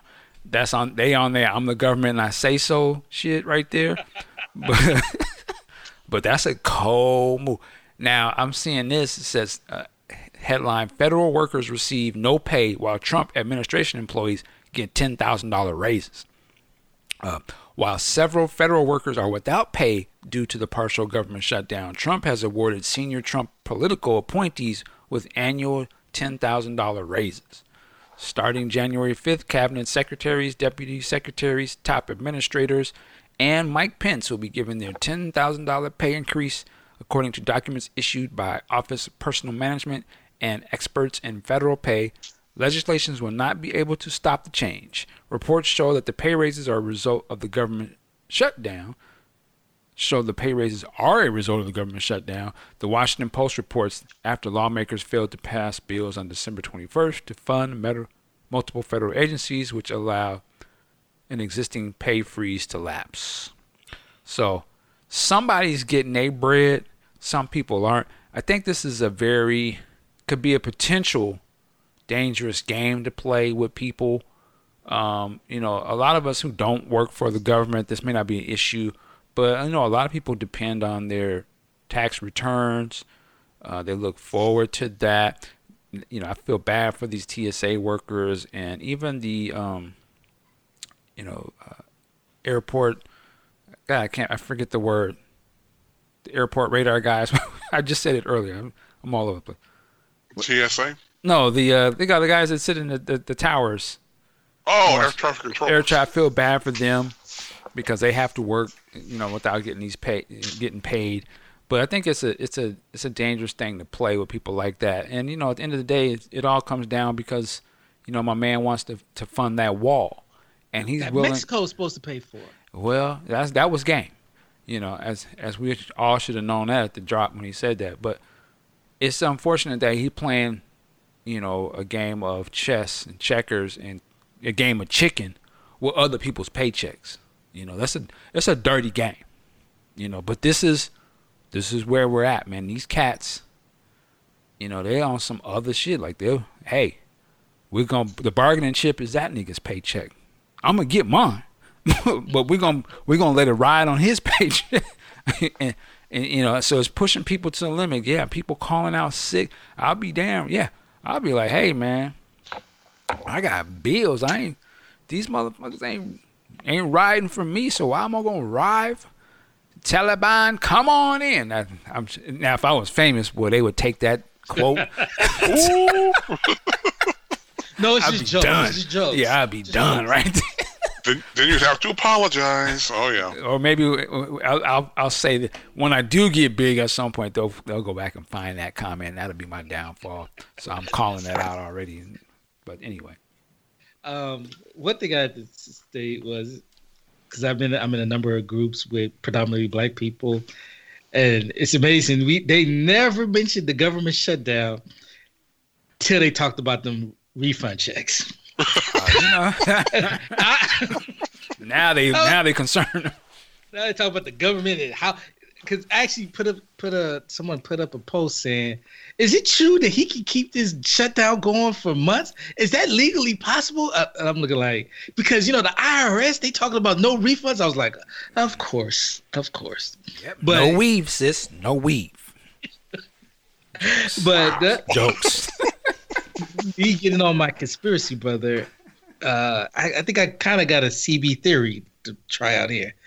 I'm thinking, I can see this now, that he's doing this shutdown for all of these agencies that have government jobs, so that then you're like, well, we wouldn't have this problem with TSA and air traffic controller and park rangers and all these jobs that are federal government jobs if they were privatized. The government shutdown wouldn't affect none of that. And I'm just trying to think. It's like, because now you got all these people that are concerned about going to the airport or these flights staying in the air and being routed the proper way. And I could just see somebody say, well, this wouldn't be an issue if it was privatized and government didn't have their hands in it. Interesting. Yeah. I mean, again, it's out there, but I don't put anything past this administration. I damn sure don't put anything past a lot of these politicians that get these kickbacks from these private organizations. I am not the what's what I'm looking for, the governmental pundit among the group, but I've been following this case. I just looked into it actually, about the young, I want to say senator or congressperson in the Northeast, Alexandria. I'm going to butcher her name. Alexandria something. Ocasio-Cortez. Thank you. Her. There is an uproar of her dancing. Now let's examine this for a moment. She got in. She has no experience, which is whatever, because you don't really need experience. But she got in. No one expected her to get in. She's in. All right. My thing is, all right, let's see what she can do. So now people are all bent out of shape because she's dancing. And I just looked at it. It's like a tribute to the movie The Breakfast Club. I'm like, what is the big deal? Well, she's unfit. She's dancing with a friend to an old movie. What is the fucking problem? In college. And it's an old clip too? Yes, it is. What happened was the old clip got put out there, and people were trying to say, "Look at her! Look at what she's doing. She should be a congresswoman." And then she decided to make a new clip. Like, it's pretty much like, "Fuck what y'all say, and I'm gonna do my Dougie and keep it pushing." Oh, she did it. Oh, go ahead, girl. I don't know if she did Dougie. I'm just But if this is all people in bipartisan politics have to beef on, we ain't never gonna get shit done, man. Damn. She's in, work with her, help her learn the ropes, and let's see what she can do. Damn. Well, she danced in college. Oh no, not that. That's funny. Yeah, I saw that clip of that person dancing. I didn't know who it was. I was like, oh shit, who's this? And then it was like yesterday when I saw that. Oh, this was that one politician lady everybody be talking about. I was like, okay, I see why they mad at her, boy. I already know what it is. But hey, it's a new day, man. These younger people who was young back in the day, now they get in a position of power and they don't look all busted down. And yep. They got different ideas. And these old people, they mad, man. You know what it is? It's not the same old, older looking, tired motherfucker. It's like, damn, how did this person get in this position? It's a different day, man. It's a new day. As far as younger people getting involved in, government at the federal or state or local level, this is how I look at it. It's like, and we've all been through this. When you're in your 20s and early 30s, you go to the club. In your 40s, that's over. You don't want to be the old cat in the club. And all these old politicians are the old dudes in the club. Mm-hmm. It's time to step aside, man. You had your run. You had a good run, arguable, but you had your run. It's time to cool out on the balcony, man. You out. Let's go. And let these young New Jacksons see what they can do. Yeah, it's a changing of the guard for a number of reasons, but there's it's women now, different races, different nationalities. New blood. Let's see what the new blood can do. And that old school guard, man, they're shook. They're scared. They think the power balance is about to shift. See, I don't think it's as deep as a power balance. I'm gonna go ahead and say it. This is probably why I'll never be an elected official. Too many of these quote career politicians know their phony baloney jobs are up now. Fuck it. Let's just go in. The former governor here, Jerry Brown, as far as I can see, man's never had a job. He was governor back in the 70s, and then he was on a couple of boards. Then he was mayor of Oakland. Then he's governor again. I'm like, really? You don't work? So a lot of these cats are in these, quote, public service gigs, and they get in there and they want to stay there. That's why they fight so hard to keep these phony baloney positions. That's right, I said it. Yeah, it's a lot of this stuff was passed down, or you were chosen to be the next one, and it's just happening in all facets of politics, business. It's a new guard coming, man. It was a lot of these, that's why they're so going hard on your Zuckerbergs and your Bezos. A lot of these cats just came up on their own and got so much juice, money, and power. And these older cats that ain't got shit to do with they bread, that's a threat to them. Because it's like these guys are setting up infrastructure for the future, and we don't control that shit. And we ain't getting that lobby money. These cats got enough money to go over our head and create a whole another lane. And it's just like, that breeds down to everything. You know what I'm saying? It goes down to your local government, where these new people are coming up and are getting elected. And, you see the Obama, the Michelle Obamas. They black, or they look younger, or, they dancing, or they doing, and how they get all this money. You see some of these people in entertainment, how they get acquire so much money. They didn't come through the old school, and we talked about it last time. What was that, Kyle Jenner or whatever? Kylie Jenner? How she get so much money? She didn't come up through da da da da. How do we get a cut of that? And how is Netflix? How they got so many people watching? These people ain't getting a cut, or Comcast, what's going on? How you allow? We used to get all this millions of dollars from you, and we can do our legislation, but these motherfuckers then came up and they ain't even a part of this game, and they got more than you. Like, what's so? This is a whole thing, man. That's why I say it's a power. It's a new power structure coming through where a lot of these older cats, they got to change the laws so that they can get that money off of these situations, because a lot of these companies that came up in the last 10 years, your Googles, your Amazons, Apples, well, they ain't really got to fuck with. They ain't really fuck with a lot of these, tried and true situations to get the power, and they ain't got to pay nobody. They didn't have to pay nobody off to get everybody to sign up on Facebook. That's why they're mad at Facebook. Like, God, these motherfuckers control people thinking. God damn it, and we ain't got no control over that. Hold up, how was he able to do this? So it's just all a part. To me, it's a whole big thing. It's a whole new game coming up, man, and they know it. And so it's like, well, how can we become a middleman in this situation? Because we can't allow these companies to just come out and be making billions and shifting how things move, and we don't have no stake in it. And we ain't getting a taste. Yeah, we're not tasting off of that. We're gonna have to put some regulations on this internet, because I'll be damned if we let another motherfucker get $5 billion and we don't, we ain't eating off of that shit. There's no regulations. Like, so that's why they scared, man. There's a whole different power shift going on out here. Do you know what you're describing, Mike? Go ahead. Do you know what you're describing, Mike? Mm-mm. The mafia. We ain't got our taste. How this fool pop up over here making all this money? How Frank Lucas pop up over here making all this money off of PCP, and we ain't got who is he? You literally describing mafia. Like, damn. That's how government be like. I mean, they got to come up. Look at radio and look at different. We can't allow everyone to have a radio station.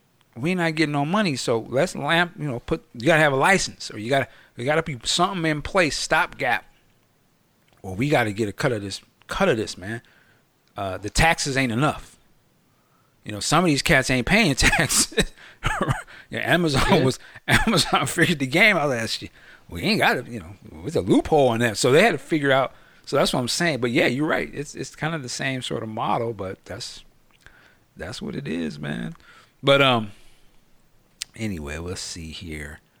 I wanted to shift gears a little bit, and hopefully I'm going to try and do this on the fly. I'll just do something different. So Avengers Endgame. Obviously, that's coming out this year. There's a lot of different theories that be out there about what it could be. I want to jump into this one. I didn't even really read this before we started the show, but I was just kind of looking at this. I just thought it might be interesting. This is on Esquire magazine. This is one of the big theories that's kind of going around. It says, if there's one thing we know about Marvel, they love putting in hints and Easter eggs in their movies, piecing together at least some of these. I think most of what we have happened since Doctor Strange, or sometime after the events of Doctor Strange, is part of a time loop that will repeat itself until it is broken in Endgame. This guy says, in the age of Ultron, Banner says to Tony, "This is a time loop," which struck me as an odd statement given the context. That's not much discussion or mention of a time loop reference other than that exchange, and in Doctor Strange, where Strange puts Dormammu in a time loop. Dormammu, in a time loop to force him to quit his plans for Earth and seal the dimensional passageway. He says, I do not think that Strange saw all possible outcomes. Rather, he saw 14,604 iterations until the heroes won. There literally is only one way to stop Thanos, and that makes even more sense because he is using the time stone which controls time. Alternate realities should be the domain, of the reality stone, and I don't think we have seen the true potential of the reality stone, not the time stone. Though admittedly, of course, 14 million iterations might take the plot a tad too far. Hopefully I'm not ruining all this. In Infinity War, when Strange concedes the time stone to Thanos, the stone is clearly glowing and thus activated. Since the events of Infinity War, at least at that point, are within the time loop. Even though Strange is dust, that does not break the time loop, as we saw in Doctor Strange, when Dormammu repeatedly kills him. Dormammu. There you go.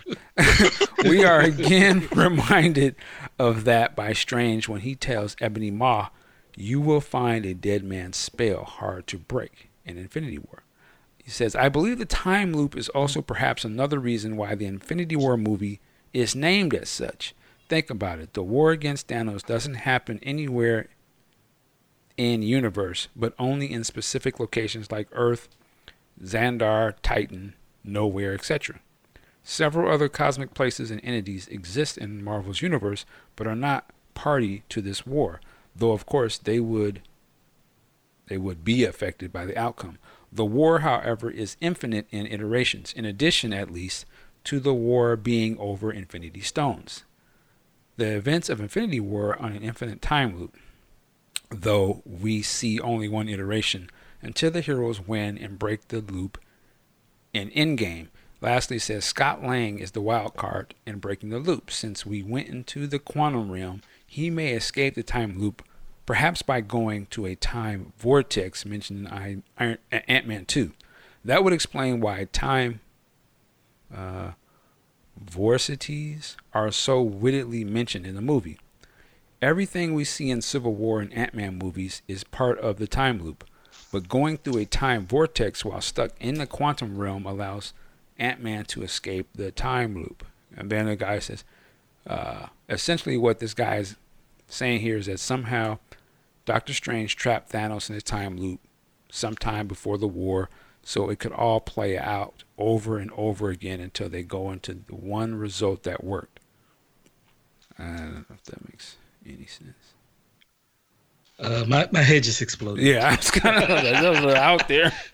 I think I followed somewhat. You know, you trapped him in the time loop, but the rest of that, I'm like, God, I hope that's not what's to play out, because that's going to be confusing as fuck to try to follow in 2.5 hours. One thing about Strange, and it's clear that Infinity War set up that this is going to be some type of time-based whammy. I don't know about the use of Scott Lang, who I think is useless, but I'm sure it's going to have something to do with it. But the problem is this, or the hole in that is this. Once Strange gave up the time gem, and assuming it was active at that point, why can't Thanos just, take it and say, "Oh, I see what you did here. Try to put a little hand grenade in here to bust me up later on." Yeah, it's not going to happen. And just undo what he did. Well, I mean, I guess the thing is he have to recognize it, but he's empowered with all the other Infinity Stones, so he should recognize it, but I don't know. It's best. That's essentially what I'm going to get into. I don't know. Yeah, I started getting lost reading, and I was like, okay. Yeah, I'm curious to see how they do that movie and where they go next. I guess that movie sort of really has to answer the question of what's next for the Marvel Cinematic Universe, I guess, because does Iron Man survive? Does Captain America survive? Of course, these other characters have to come back alive because they're going to have movies, but I'm curious to see. It will set the tone of where things go moving forward, so I'm very curious to see that movie. I'm not even that hyped for Captain Marvel, but of course I'm going to see it. But I don't know. I'm curious because, I know Captain Marvel from, back in the day, and when they debuted this character, she was first Ms. Marvel for years, and only within the last, 7 or 8 years, she decided, look, I'm Captain Marvel, damn it, and has done her thing, and they've given her this new costume, which is more militaristic, and I guess to cover her all up to people, so people can take her seriously. I don't know, but let's see what she can do, because bottom line, whoever's Captain Marvel, male or female, there's someone to be reckoned with. Incredibly powerful. So let's see her whip some asses. Yeah, and I obviously they're gonna. This is a way to introduce the Skrulls. Yes. And all of that. So I'd be curious if they try to play the some of your favorite characters were Skrulls. No. Through some of these movies. No. That would be very interesting. Yeah. My thing is because as huge as Infinity War is, and now the hype and anticipation for Endgame, I don't see how they build up to something bigger after that. I mean, I can't just totally dismiss them thinking that it's not possible, but looking through the history of Marvel stories, I don't know what that could be. Well, I think they have a couple things it could be. One, they could play the Skrull game and say the next big thing is, some sort of secret war, and there's some revelation that somebody you thought died in this movie. There could be, the after credits scene. Oh, Captain America was killed, and then maybe they do like they kind of did Superman and Batman v Superman.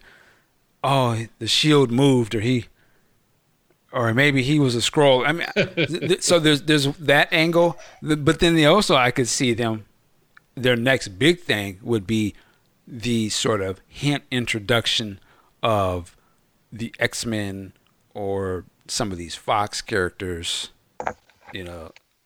They could throw that at the very end and be like, yo, there was a hint of, Wolverine or Professor X or something, and this is where they could go forward. Oh shit, he just bumped. Professor X just came to the Avengers, headquarters. Like, whoa, there's so many different ways they have bigger things they can play toward later, but I don't actually see that as being a problem. Now I don't know if they'll have the balls or if they have the okay to sort of hint at those things in this movie, but I know I would if I was. I'd be like, I think you just hit on it. Yeah. They can use a secret invasion, to expose the past Fox and non-Marvel studio characters as being Skrulls, and then now they can do them right. Yeah, I mean, it's opportunity. And I gotta remember the stakes have to be so high in this movie because remember half the population is gone. So I would they have to address like the world has changed dramatically, and I'm curious: do people blame heroes or is the world in chaos? Right, because half the infrastructure is gone, or So I'm very curious to see. The world of the Marvel Universe could be so different in this movie because you can't hide the fact that half the population is gone. So that's why I call into question these TV shows because I'm like, they can't take place after Infinity War because they can't. How do you ignore? Oh, the world is in turmoil. Half the people are dead and people don't know who to. Hope is gone and governments are scrambling, or I don't know. So I'd be curious to see what happens now when they fix it all with a time thing, which I could see them doing. Then it may just open a door like this is a whole different reality, and we might accept that, right? If they do it right, if they say, "Hey, Deadpool," I like that idea, a different reality. Yeah, everything was reset and things are different, and there's a Deadpool or there's a possibility of the Fantastic Four or whatever. That would be exciting. You'd be like, okay, I'm all on board for another 20 years of movies now because goddamn, and then, they may build up later to say, we're going to bring back the original heroes of Chris Evans. And so there's so many ways they could go with this. Old Man Cap. There you go. He really wasn't dead. He was locked away in some cosmic thing. And, Chris Evans is coming back and so is, Robert Downey Jr., 6 years from now or something. And then we've already built up these other heroes that you love, you're obviously Black Panther, and maybe they introduced a Wolverine or Professor X, Mr. Fantastic and different things, we have Spider-Man and all this other shit. So, the sky's the limit, actually. But let's not get too carried away because when you start talking about alternate realities and whatnot, let me hearken you back to the early 90s. Teenage Iron Man. I'm not even familiar with it. You were lucky. Because in the Iron Man book, before they did the whole Heroes Return and Heroes Reborn thing, some genius said, hey, let's make Tony Stark a teenager. It was awful. This was the same time where the same genius said, hey, let's make Wasp an actual bug. Yes. Well, yeah, I mean, Marvel was out of pocket back then, man. It was not a good time. well, yeah, and that's the books. You know, the movies are a different beast. But I mean, again, they've got so many things they could do. I mean, obviously this is a Sony thing, but there's still the Miles Morales Spider-Man that Let's follow up on that. Yeah. I think could work live action, you know, as well. And there's a way to, you know, maybe they sort of finagle that into the mix. I mean, there's a lot of characters they haven't yet to introduce that could probably be big, you know, just as big. But yeah, we'll see. All eyes are gonna be on this movie for sure. One thing we have to consider is how the Infinity Gauntlet story ended with one person. Spoiler. Gamora getting the Infinity Gauntlet and resetting things I think it was 24 hours prior to everything happened. I think that would be a hell of a cop out, but it's possible for them to do that. Yeah. Because you're mentioning, you know, how do you move forward when this whole event happened? And at the same time, I'm thinking like, yeah, how does these stories in these films go forward when they should be dealing with the repercussions of not only half of human life. Okay, I get it. Half of human life gone, but then returning. Because them returning, if the world knows that these people were gone and out of your back, that should freak them out just as much. Right. Yeah. And the thing is, I don't know if they want to get bogged down with telling that story, because I would be kind of interested to see how does the world deal with half the population gone. Yeah. And again, I know my man Zack Snyder's over there like, I gave you niggas that Batman v Superman, but it's all good. You know how the world reacts to the superheroes. The thing is, though, Thanos, even without the stones, I'm gonna go ahead and say it. He is beyond Doctor Strange to deal with. You know, Thanos is that dude, man. You know, so I want to see how they handle this. Now, if Strange did do a little whammy with the Time Stone and buried it deep in there, okay. But that doesn't mean he won't be back. But I do like how a lot of Infinity War was taken from the book. You know, at the end where he's sitting out there on the little farm with this Thanos armor and the Scarecrow, that's straight from the book. But let's see how they get out of this. Yes, indeed. Also, just an update, man. We have to tip your hat to DC. Aquaman's sitting at $887 million. Just after a few months, I did not see that. Yeah, they doing their thing. That's the biggest DC movie so far. So he is the. Whoa! What? Yeah. Wow. Well, at least internationally, I don't know in terms of domestic, but in terms of just full straight numbers, it blew past all the DC movies. So he is now Jason Momoa is sitting at the top of the table. It's just like, okay, shaking his head. Let me holler at that contract. Yeah, worldwide, he's number one. Yeah, so he's the focal point. They can get off that Wonder Woman and Jason Aquaman. No one saw that coming. So, hey. So what do you think? Speaking of which, what do you think is fueling this box office? I personally think it overall was just a fun movie. I think people just enjoyed watching it. It was wacky at times. That's just yeah, obviously he has some appeal to it, but I just think the whole culmination of everything, the way it looks, and I think it's a fun movie. I think people just enjoy enjoyed it. You know, it was those trailers, man, and those visuals were so out of the park. And you, like I said, a movie that has an octopus playing drums and, you know, dudes riding on sharks and different shit, it's just out there. And I think people enjoy that. It was a fun type of movie, which I think to DC maybe, hey, you know what? Maybe it's okay to just, they don't have to be so dark, but people want to be entertained.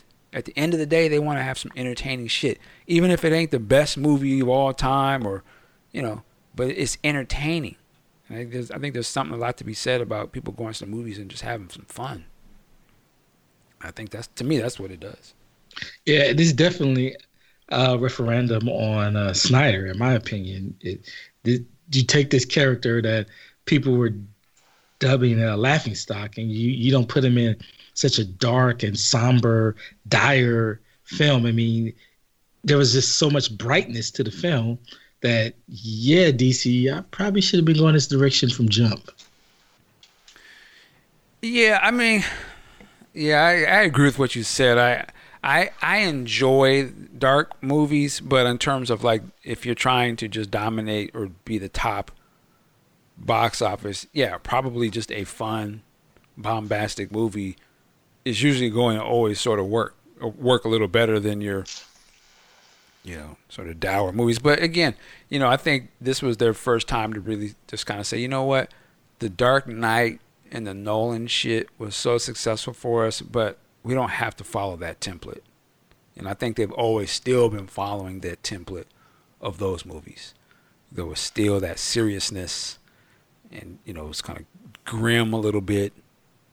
And here, unlike Green Lantern, which I think sort of tried to want to have the fun thing, but it just, all the execution was off, this one just works, you know? Mm-hmm. But I would say, I would not be surprised. I mean, they won't never do it, but I bet you if they did a Green Lantern movie with Ryan Reynolds now, it would probably blow up. Yeah, that ain't gonna happen. But it's not gonna happen. But I'm saying, that ain't gonna happen. I bet you now it would, though. Now that they understand how to do him and how to do all of this. I mean, obviously he can do his thing in these movies, the Daredevil stuff. I mean, but the thing is, though, the Ryan Reynolds ship is passed. He's Deadpool. That's it. So now it is, the field is wide open for DC to go Jon Stewart. Yeah, I think Ryan Reynolds is essentially Robert Downey Jr. in terms, to me, they are played very similar. Like, you know what I mean? Like, they're still they're that jokey kind of guy in these movies. I think it works better now than it did back then. I don't know if people, I don't know if they wanted to. I think people didn't know what to take of Green Lantern. It was too funny, not the right way, but it was like it wasn't serious enough what we expected. But looking at it now, I could see why it works now. Like, yeah, he's essentially still playing the same type of dude as Ryan Reynolds, which I don't think is that dissimilar from Robert Downey Jr. No. The way he plays those. I was watching Iron Man 2. I think that must be on Amazon Prime or something. That's how I was watching it. And I was looking at it. I was like, God, his character is kind of different than he is in Infinity and Civil War even. He's still jokey, but he's a little more serious played now, just a little bit. But in those other movies, he was a damn fool. Tony Stark was a fool in Iron Man 2. Like, I can't remember Iron Man 3, but I was like, this guy is just joking. He don't give a fuck. He gives less fucks in this movie as he does now in the later movies.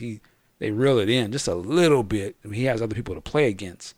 But it's very interesting to watch those early movies. I was like, wow. It's amazing that they are where they are now, because Iron Man 2 is it's not that good to me, but it's like, I didn't feel there was no stakes either, because I'm like, who's niggas fighting a dude with whips? And he's struggling a little bit. Whiplash! He was he's going toe-to-toe with Thanos, but the nigga was struggling fighting my man with the whips. I was trying to understand. I was like, how is this possible? But I was like, no, this is an early movie. Like, they wasn't giving him no real threats. Like, that's who they was fighting back then. He should have just destroyed that dude. But it's just funny watching it. But I don't know. I still think that Ryan Reynolds, his success as Deadpool notwithstanding, I think he was miscast as Hal Jordan. Hal Jordan is not the funny guy. True. So they wasted him on that, which is why I think that opens it up for Jon Stewart. No, Tyrese, I'm not looking at you. Hilarious. Well, he was miscast. I wouldn't say he was cast as Deadpool in a very different iteration than what he plays him now, right? But it was just they didn't know how to do it. Like they had him not be telling jokes really. He was. You're right, because when they had him in the Wolverine movie as Deadpool, we didn't say anything like, "The hell's this?" It's like before he became the silent guy, he was kind of joking a little bit when they first showed him, but then they made him like, okay, he's deadly serious. Now he can't speak, which was total opposite of what Deadpool really was. But obviously, I don't think it was a Ryan Reynolds problem. No. It was just didn't know what to do with him properly. And I would say the same with even when he was in Blade. It took the focus away from Blade, which was a mistake. We didn't want to see that jokey dude. We wanted to see it. If he was a jokey dude, we only wanted to see him get his comeuppance or whatever from Blade. Like slap this motherfucker down. He's talking to, but they didn't show that. They didn't want to do it that way, which is interesting because I was so deep into Blade. I had read the novelization of Blade 2 before the movie came out, and in the book, Blade was slapping the shit out of that character, but they didn't show that in the movie. Like they just had him just kind of like go along with his wise mouth. But he never was like, "Yo, shut the fuck up," So anyway,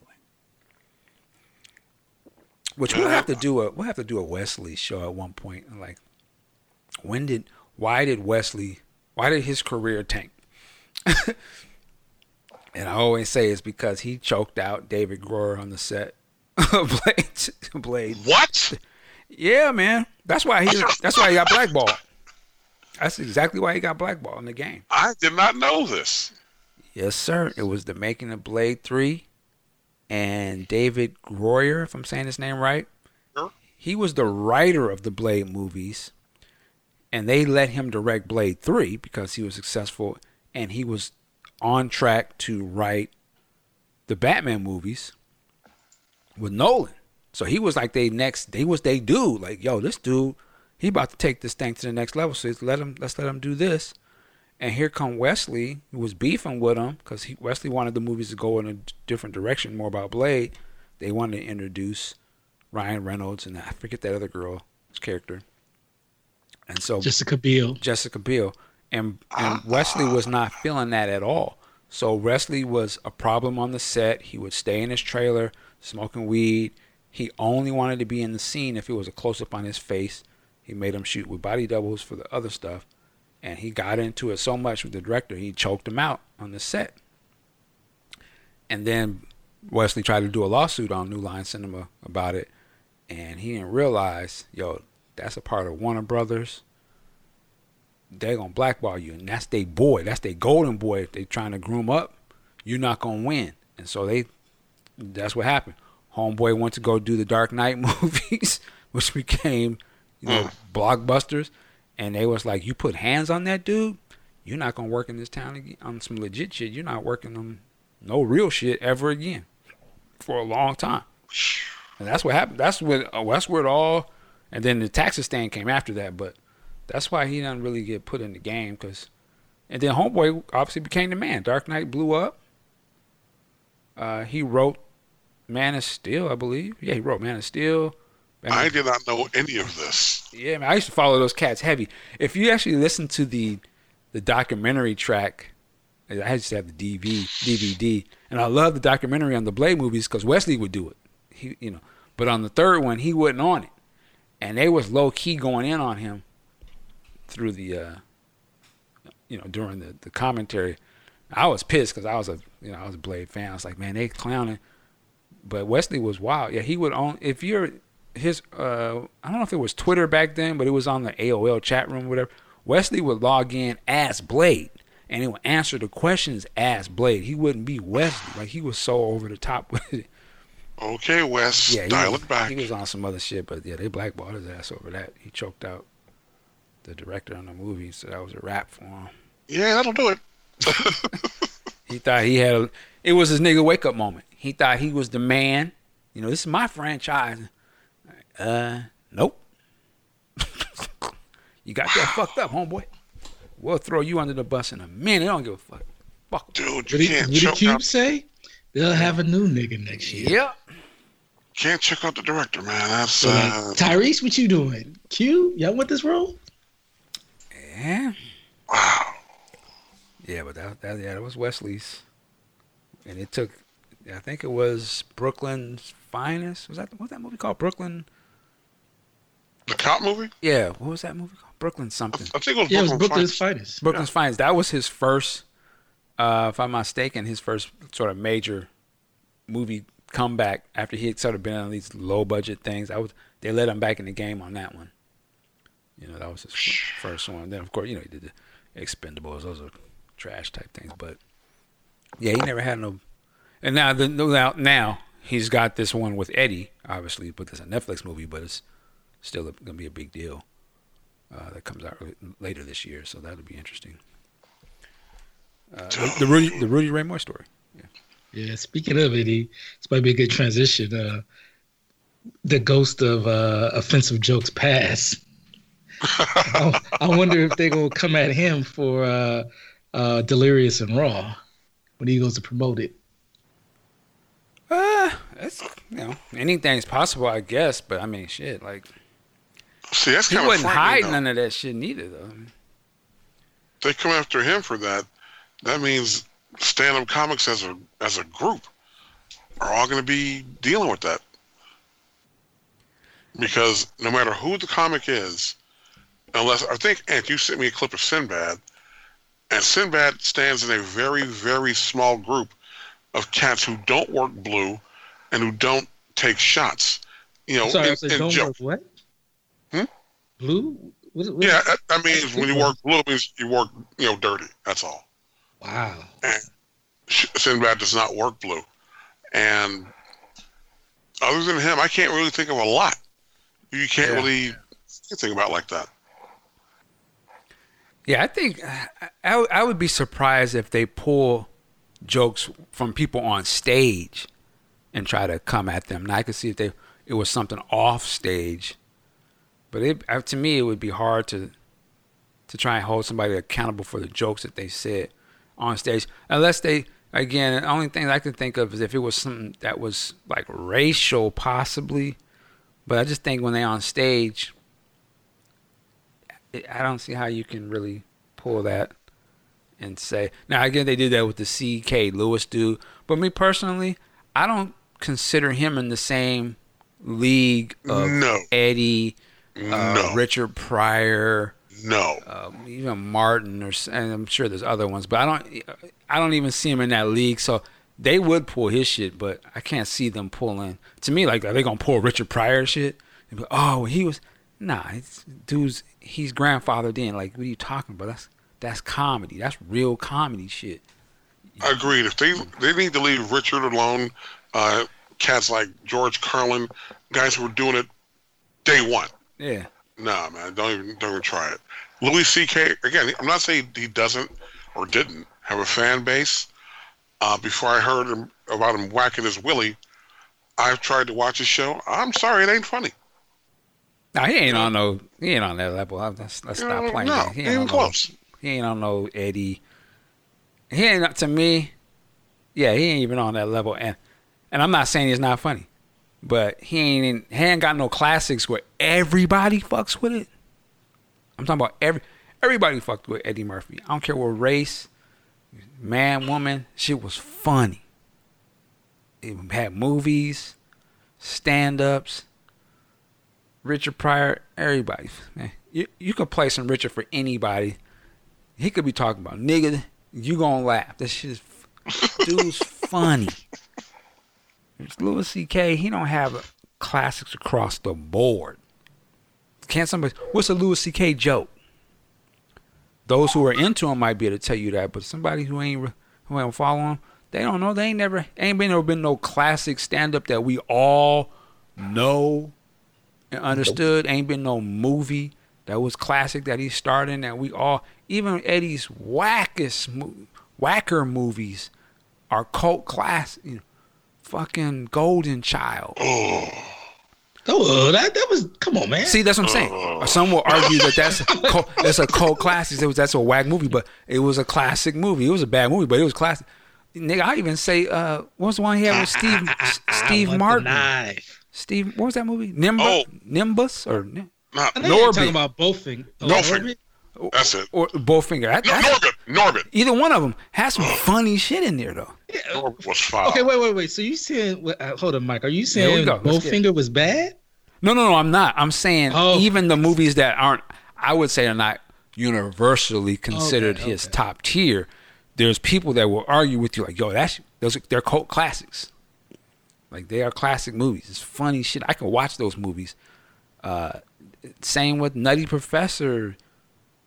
Yeah, the first one was okay. Even the ones that was horrible. There's still some funny shit in the movies, though. It's just too much. But it was still funny shit in there, man. Eddie is just hilarious to me. Boomerang. Ain't even really a comedy per se. Classic, man. Except Harlem for Nights. Harlem Nights, but except for when you get into some of his newer, you know. Yeah. What's the one? Pluto Nash. I ain't never even seen that movie. Oh. I think it was it Dave or Dave? Dave. Oh Dave. man, Eddie. Yes. 1,000 words. I actually I saw that one. Actually, it was terrible. But Eddie. I mean, he got a list of whack ones, but he gets a pass because he done put in so much work. If it's good, we'll go see it. If it's trash, we won't. But we won't necessarily hold it against him. Like, because if Eddie said, "Yo, I'm going on stand up tomorrow," sold out. Yep, that's true. Everybody, or somebody. Well, this is a good Eddie movie. You know, he did with Dream Girls or something. When he want to do it, get it really popping. We give him that. That's Eddie Murphy. Like, to me, he's just as funny as just when he was on something a few years ago, and he just got up there and started talking for a little bit. I can't help but laugh just when he speak, because he's just funny to me. Like, there's something funny about that dude, man. He'll make me laugh and shit. But anyway. Louis C.K. Some of these cats ain't on that level, and they know it. They don't pretend to be. I don't think they pretend to be either. But cats be hyping them up a little too heavy, which I'd be like, alright. Yeah, alright. I was at a Kinko's once, picking up some things, and a few of the employees were standing around arguing with each other over the greatest of all time. Think about that phrase. Stand-up comics. And these guys like, nah, man, Louis C.K., nah, man. And there was someone else they were mentioning, like Dane Cook or some unfunny shit like that. Oh, my God. Hell. I'm like, I said, fellas, let me help you out here. Your argument starts and stops prior Carlin, A1A, everything else after that is up for grabs. And see, oh, yeah. Yeah. I'm not even, I never named Carlin, but I respect, like, I know the work and I understand the pedigree. So I can agree with that. Like, I mean, I don't know his shit like that, but I understand, like, I've seen he been around and he been putting it down, and I see how people respect it, that I could give it up. You know what I'm saying? So I'm not against, like, giving people they respect and props, because I understand it.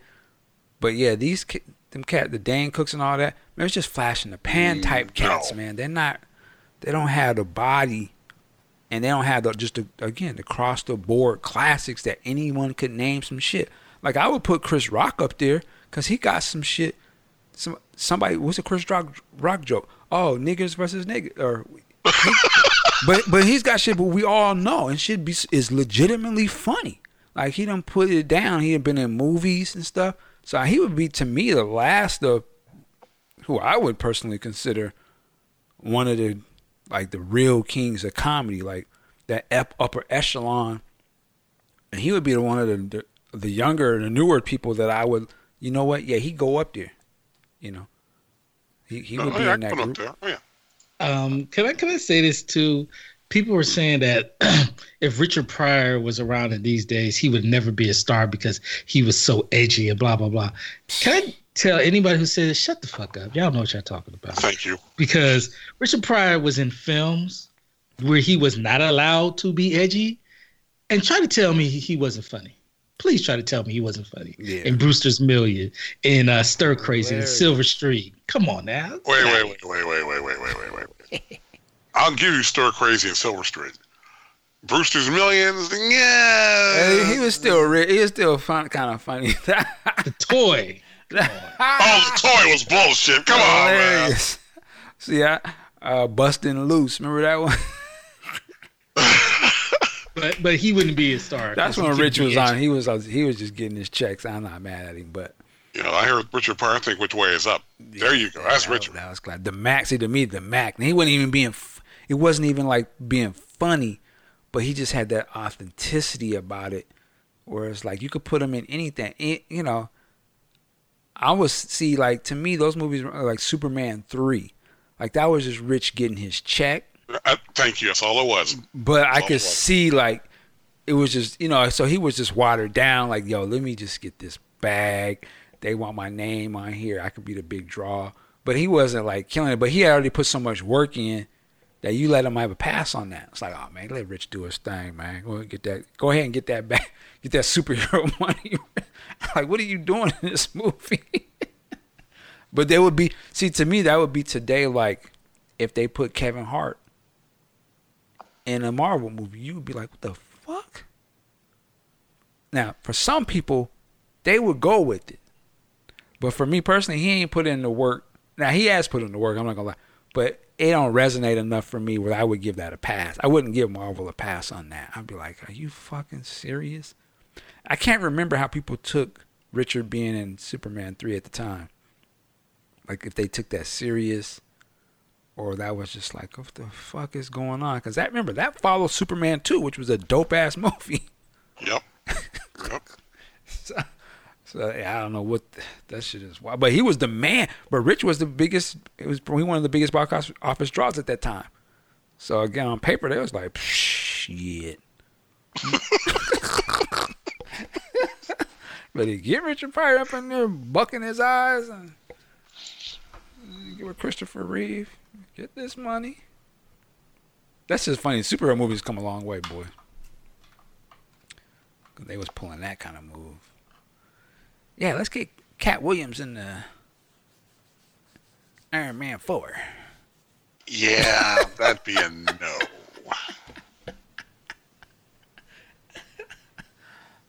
I would go see that, though. I'd be like, why? Well, actually, no, Cat Williams is dope, though. He would probably play it straight. Because he actually can act. Well, he did all right in that episode of Atlanta this season. Yeah, he could do it. Just real quick, this leads me to Tiffany Haddish. Oh, yeah. Oh, the Bombs Away tour. Listen, man. Now, I would say this. You haven't really done your thing. If you're a performer, if you haven't been booed at some point. Or, exactly. You know. You're going to catch it. Everybody slips. Yeah. Everybody. It's just that it's odd that you see somebody that's at the position that she's in do that. But I can only imagine, you can get elevated so fast now. And not to say she haven't been doing her thing for many years, but when you get pushed up so quickly through the ranks and you're a comedian and you haven't solidified your craft on that level where you can deal with any circumstance, you kind of gonna be exposed. It's the same way with a lot of these so-called singers. A lot of them haven't really perfected their voice and craft, but they had a hit and a couple hits, and they get to the a big position, and then the sound goes out. Mm-hmm. And they're like, okay, well, you're just gonna have to just sing. Do your natural shit. A lot of them don't have no natural thing. So they would get just the same type of, or you're a rapper and you just been, nigga, And then the sound system don't work. The DJ, the things don't no electricity. So you're just gonna have to freestyle it. Y'all niggas ain't shit. Niggas ain't shit. Where the mo at, my nigga? You know, that's what they're gonna have to pull that same card because they don't have they ain't really perfected their shit yet, and they just been elevated up there. So when they just all the tricks are gone and it's just pure talent, that's what happens. In my opinion, that's what happened with her. You know, now I give her credit that she has the smarts to play it properly. She fell on the sword and took that L. She didn't try to come back and blame it on nobody else or, oh, y'all just tripping. You know, she took that L. I forgot my jokes. She took that humble road, so you couldn't help but love her for that. Oh, you know what? She did. That's okay, baby. You know, so she played it properly. I give her props on that. But to me, that was one of those things where some of these cats have been elevated somewhat before their time. And if everything ain't in place, that shit'll crumble. And that's kind of what I saw happen. She wasn't as seasoned as some of these other comedians. And when it was like, oh shit, kind of forgot my joke, or I had this whole thing memorized, the script, I kind of forgot the script. What do I do? If you're not actually naturally funny and really know how to, you know, then you're gonna fall on your ass. And that's what happened. That's what I saw to me. Ampu, what'd you think? I think you're right about that. My point is that she did handle the response to it, but during it, because I saw the video, she's like, oh, it's okay. You can see it was breaking her just a little bit. And I ain't mad at that. But to your point about, you know, being prepared and not having the game right, or not being, you know, being prepared and, you know, knowing how to handle the situation. I remember I just recently saw there was a video clip of Miss Patti LaBelle. She was supposed to be singing This Christmas, and her teleprompter went out, and the background singers weren't there, and she didn't get flustered and whatnot. I will find a video. It is probably the most entertaining 2 minutes you'll ever see. She out there doing these ad libs. She's singing her ass off, and she's calling everybody out like, "Where's my background singer? I would sing this right, but ain't the teleprompter there?" And you just laughing at the whole thing, even though it's a complete disaster. And it does speak to the older generation who, you know, going through. We bring this back to Prince. Rehearsing, so you know what you're supposed to do. You know how to handle these situations. You having your A&R people, you having your stage performance people that got you ready for, unfortunately, a situation like that, and being able to, you know, I wouldn't say stay on code, but stay in the game, not get flustered, and be able to handle that and still look like a star. Because I'm quite sure after that, it was over with Patti LaBelle, everybody got fired. Everybody got it. I'm sure heads rolled backstage. Yeah. Oh, yes. But I mean, but again, if you find, I'll look for the video. But if you see it, it is so entertaining through this disaster. And Patty is a master of the game. She's been doing it for a minute. Season. That's the thing. If you'd have saw Michael Jackson, and Mike, the power one, I mean, all the playback something got corrupted. No problem. Just turn my mic on. And he just use his voice. Damn, I'm not alone. Man, come on. You got your hand. Yeah, he'd make a whole beat out there. Yeah, and people would be all in, and he'd do it. Even in his later years when he really wasn't really singing, he still could have got there.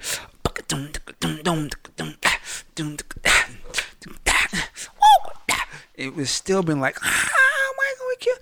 You know, even like a Prince or something. Oh man, Prince, something happened, man. All the computers is crashed. You'd be like, you're fine. Don't worry about it. Hand my acoustic guitar. Let me go. Yeah, even if he couldn't say. I mean, he just could have. You know what I mean? He just got it. Well, you got him kind of mixed up there. Yeah, you know. Oh, he could have did whatever. You know what I'm saying? Like, he can get up there. Because I've seen him do it. You know what I'm saying? Like that, he's a real one. Even some of these rappers who, they got real bars. Like they can just rap off the top of their head and can just flow. They don't need no beat, whatever. But yeah, there's not that many. Even again, the same with these comedians or whatever it is. Some of them just have that real talent, and they've worked on it so hard. They understand it, and they can. There's the ones that you see in the comedians where they be like, you know what? I'm just gonna talk some shit on the people in the audience for the next 15 minutes. You right there with the bit of it and just go in and have people dying, you know. Or they say, give me something to talk about, and they just start going in. Those are the ones that be on the road all the time. They done put in so much work, so it don't matter what audience they in front of. They can flip their shit to whatever audience. Oh, I'm only a white crowd tonight? No problem. I'm in the hood? No problem. But some of these cats, they, if you know, if it's just shuck and jive type jokes, and it only gonna work in certain people, it wasn't that funny. You corny. Yeah. So, I give shout out to Tiffany Haddish. She's doing her thing, but you have to be able to tighten your game up. That's a learning thing for her to be able to say, okay, yeah, that ain't gonna happen again. Let me get my shit tight. But Big Sexy, you were gonna say something.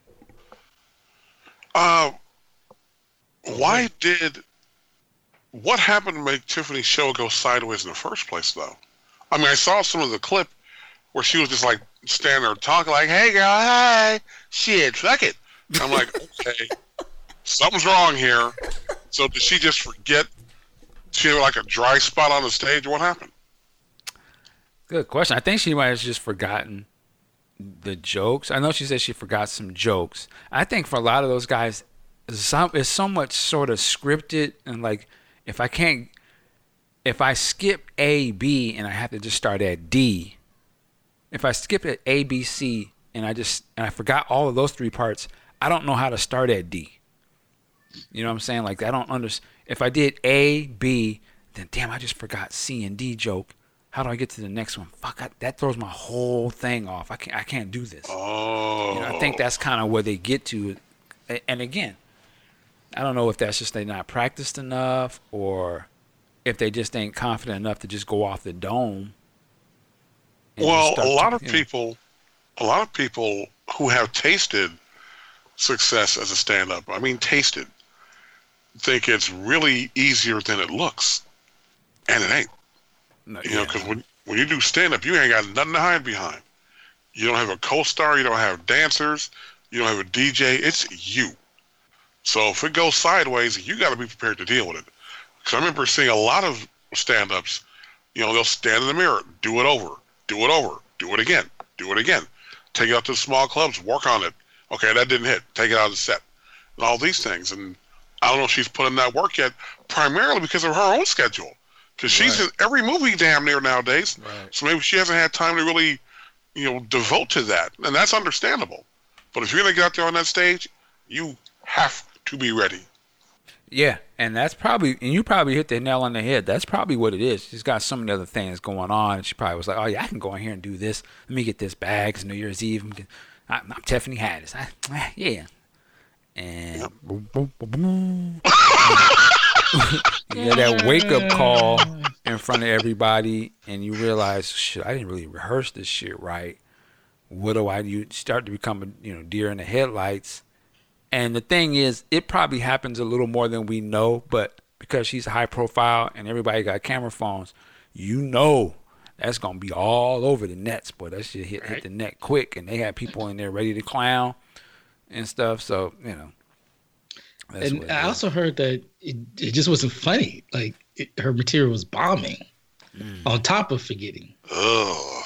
Yeah, that's tough, man. That's tough. Well, again, I wasn't there, but maybe she thought she could just walk out there and do a lot of the things that she's been known for doing in her films, and thinks that will just, satisfy that audience. Well, it's not going to work that way. Yeah. And comedy, like, certain comedy audiences, they're not forgiving.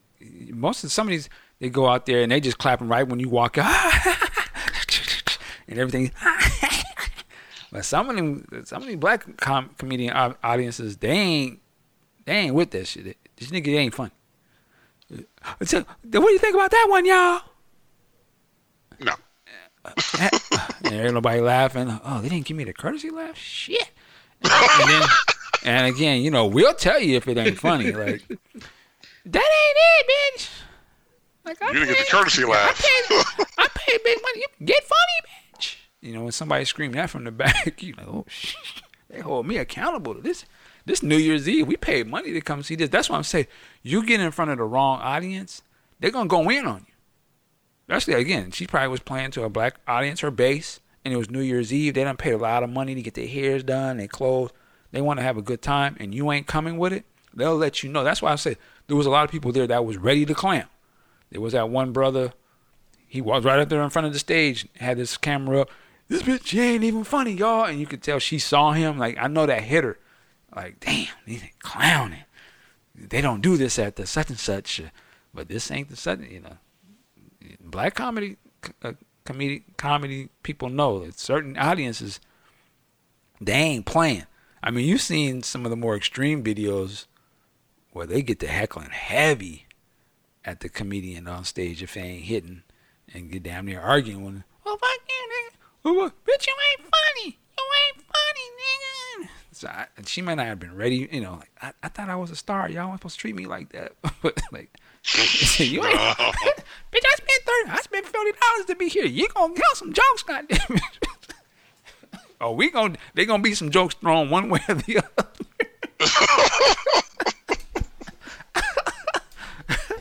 So, you know, but hey, like I said, she handled it like a champ, though. You know, just gotta do better. That's all. Gotta do better. I know Cat Williams tried to tell us. Damn. I'm like, in the past 2 months, Cat Williams low-key been redeemed himself. Kevin Hart and his dumbass, and Tiffany Haddish falling off. Actually, he got another one. That one chick he was clowning on the radio, she just got fired. Oh! Got fired. Yep. That is right, man. Yeah. It was just an L all around with that. Cat Williams just like not the one sipping his with. tea. Yeah, he ain't the fuck with. You don't fuck with that cat, man. Last thing I mention here is I don't have it in front of me, but that video of the McDonald's incident. Was the white dude was talking to the black girl behind the counter at McDonald's, and he grabbed her by her front of her shirt and pulled her kind of like over the counter, and she got the wailing on his head and beating on him. And then you see some of the brothers that work there trying to pull her off, and they pull her off. And I think the manager came out there trying to take the guy's order and stuff. That video done went viral. That dude has been arrested. I guess needed to be. He said he was asking for a straw. What? And she didn't want to give him she was like, the straw's over there. What do you want me to do? No, I want you to give me the straw. And that's when the shit just escalated. So he's on his white daddy, I say so? Hey, I get he was on his I'm an abuser. And you know what? I give kudos to the young lady, because somebody yank you across the counter at your job. She let his ass have it. Like she wasn't gonna be the weak victim. She was punching in his head, busting him in his head. So I salute her, man. Like, you have to protect yourself, and none of them other cats in there was trying to pull him off or stop him or nothing. So she had to do what she had to do, man. You know, she was listening to fuck nigga, I'm on that shit. I'm on that shit. I was like, shit, she's ready. And I was like, that's a damn shame that the young girl was the one ready to put in that work.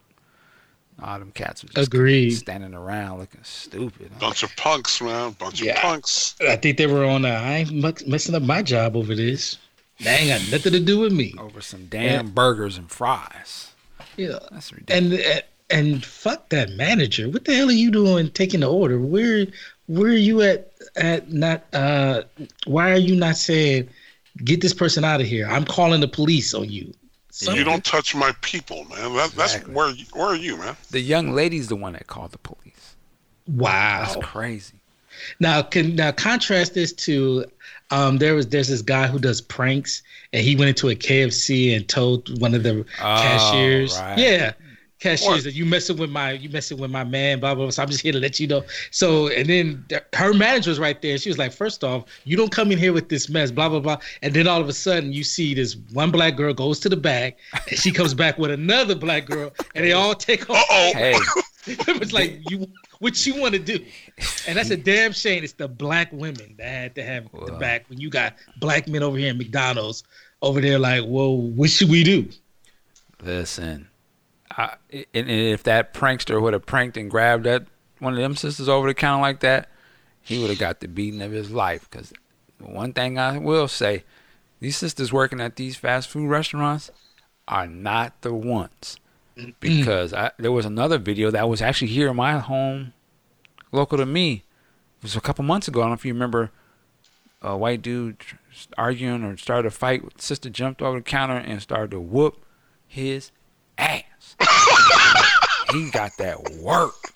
And I'm saying, yeah, you got to think about it, man. These are low-paying jobs. Flipping burgers, fry duty. And they already probably like, why the fuck am I working here? The show ain't gonna have nobody talking crazy and putting hands on them. So, yeah. Listen, man. First of all, don't put your hands on anybody. But if you're gonna act a fool, don't go to the fast food place and do it. Cause they ain't got nothing to lose. And they damn sure ain't gonna be disrespected. And they just gonna take it. They beating that ass in there. That's the right one. Those are the right places to go. They're ready for the fuck shit. So you want to play around and act like and it's fortunately these white, that ain't the place, man. Go to the other places and do it because they handing out Happy Meals at that motherfucker. They like, I wish they got. There's a line item at the far end of the menu says, I wish you would. And that's what you just ordered because they wish you would pop off. Man. When I see shows like us, things on True TV, shows like Impractical Jokers and these prank type shows, I'm surprised more asses haven't been kicked behind this. Probably have. They just don't want to show it.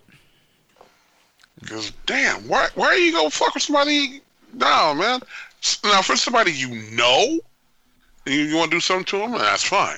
But when you go to a perfect stranger and start talking greasy and I stole that from you, and shit gets sideways, you get what you get.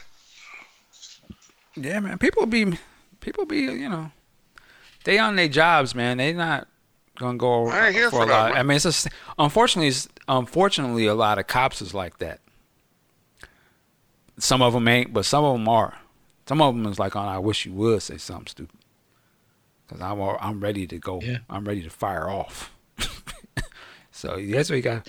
People on their jobs, man. Everyone should be treating people with respect because nice people are mad because they working or whatever they got going on. And they ain't trying to hear it. They're ready to be triggered, man.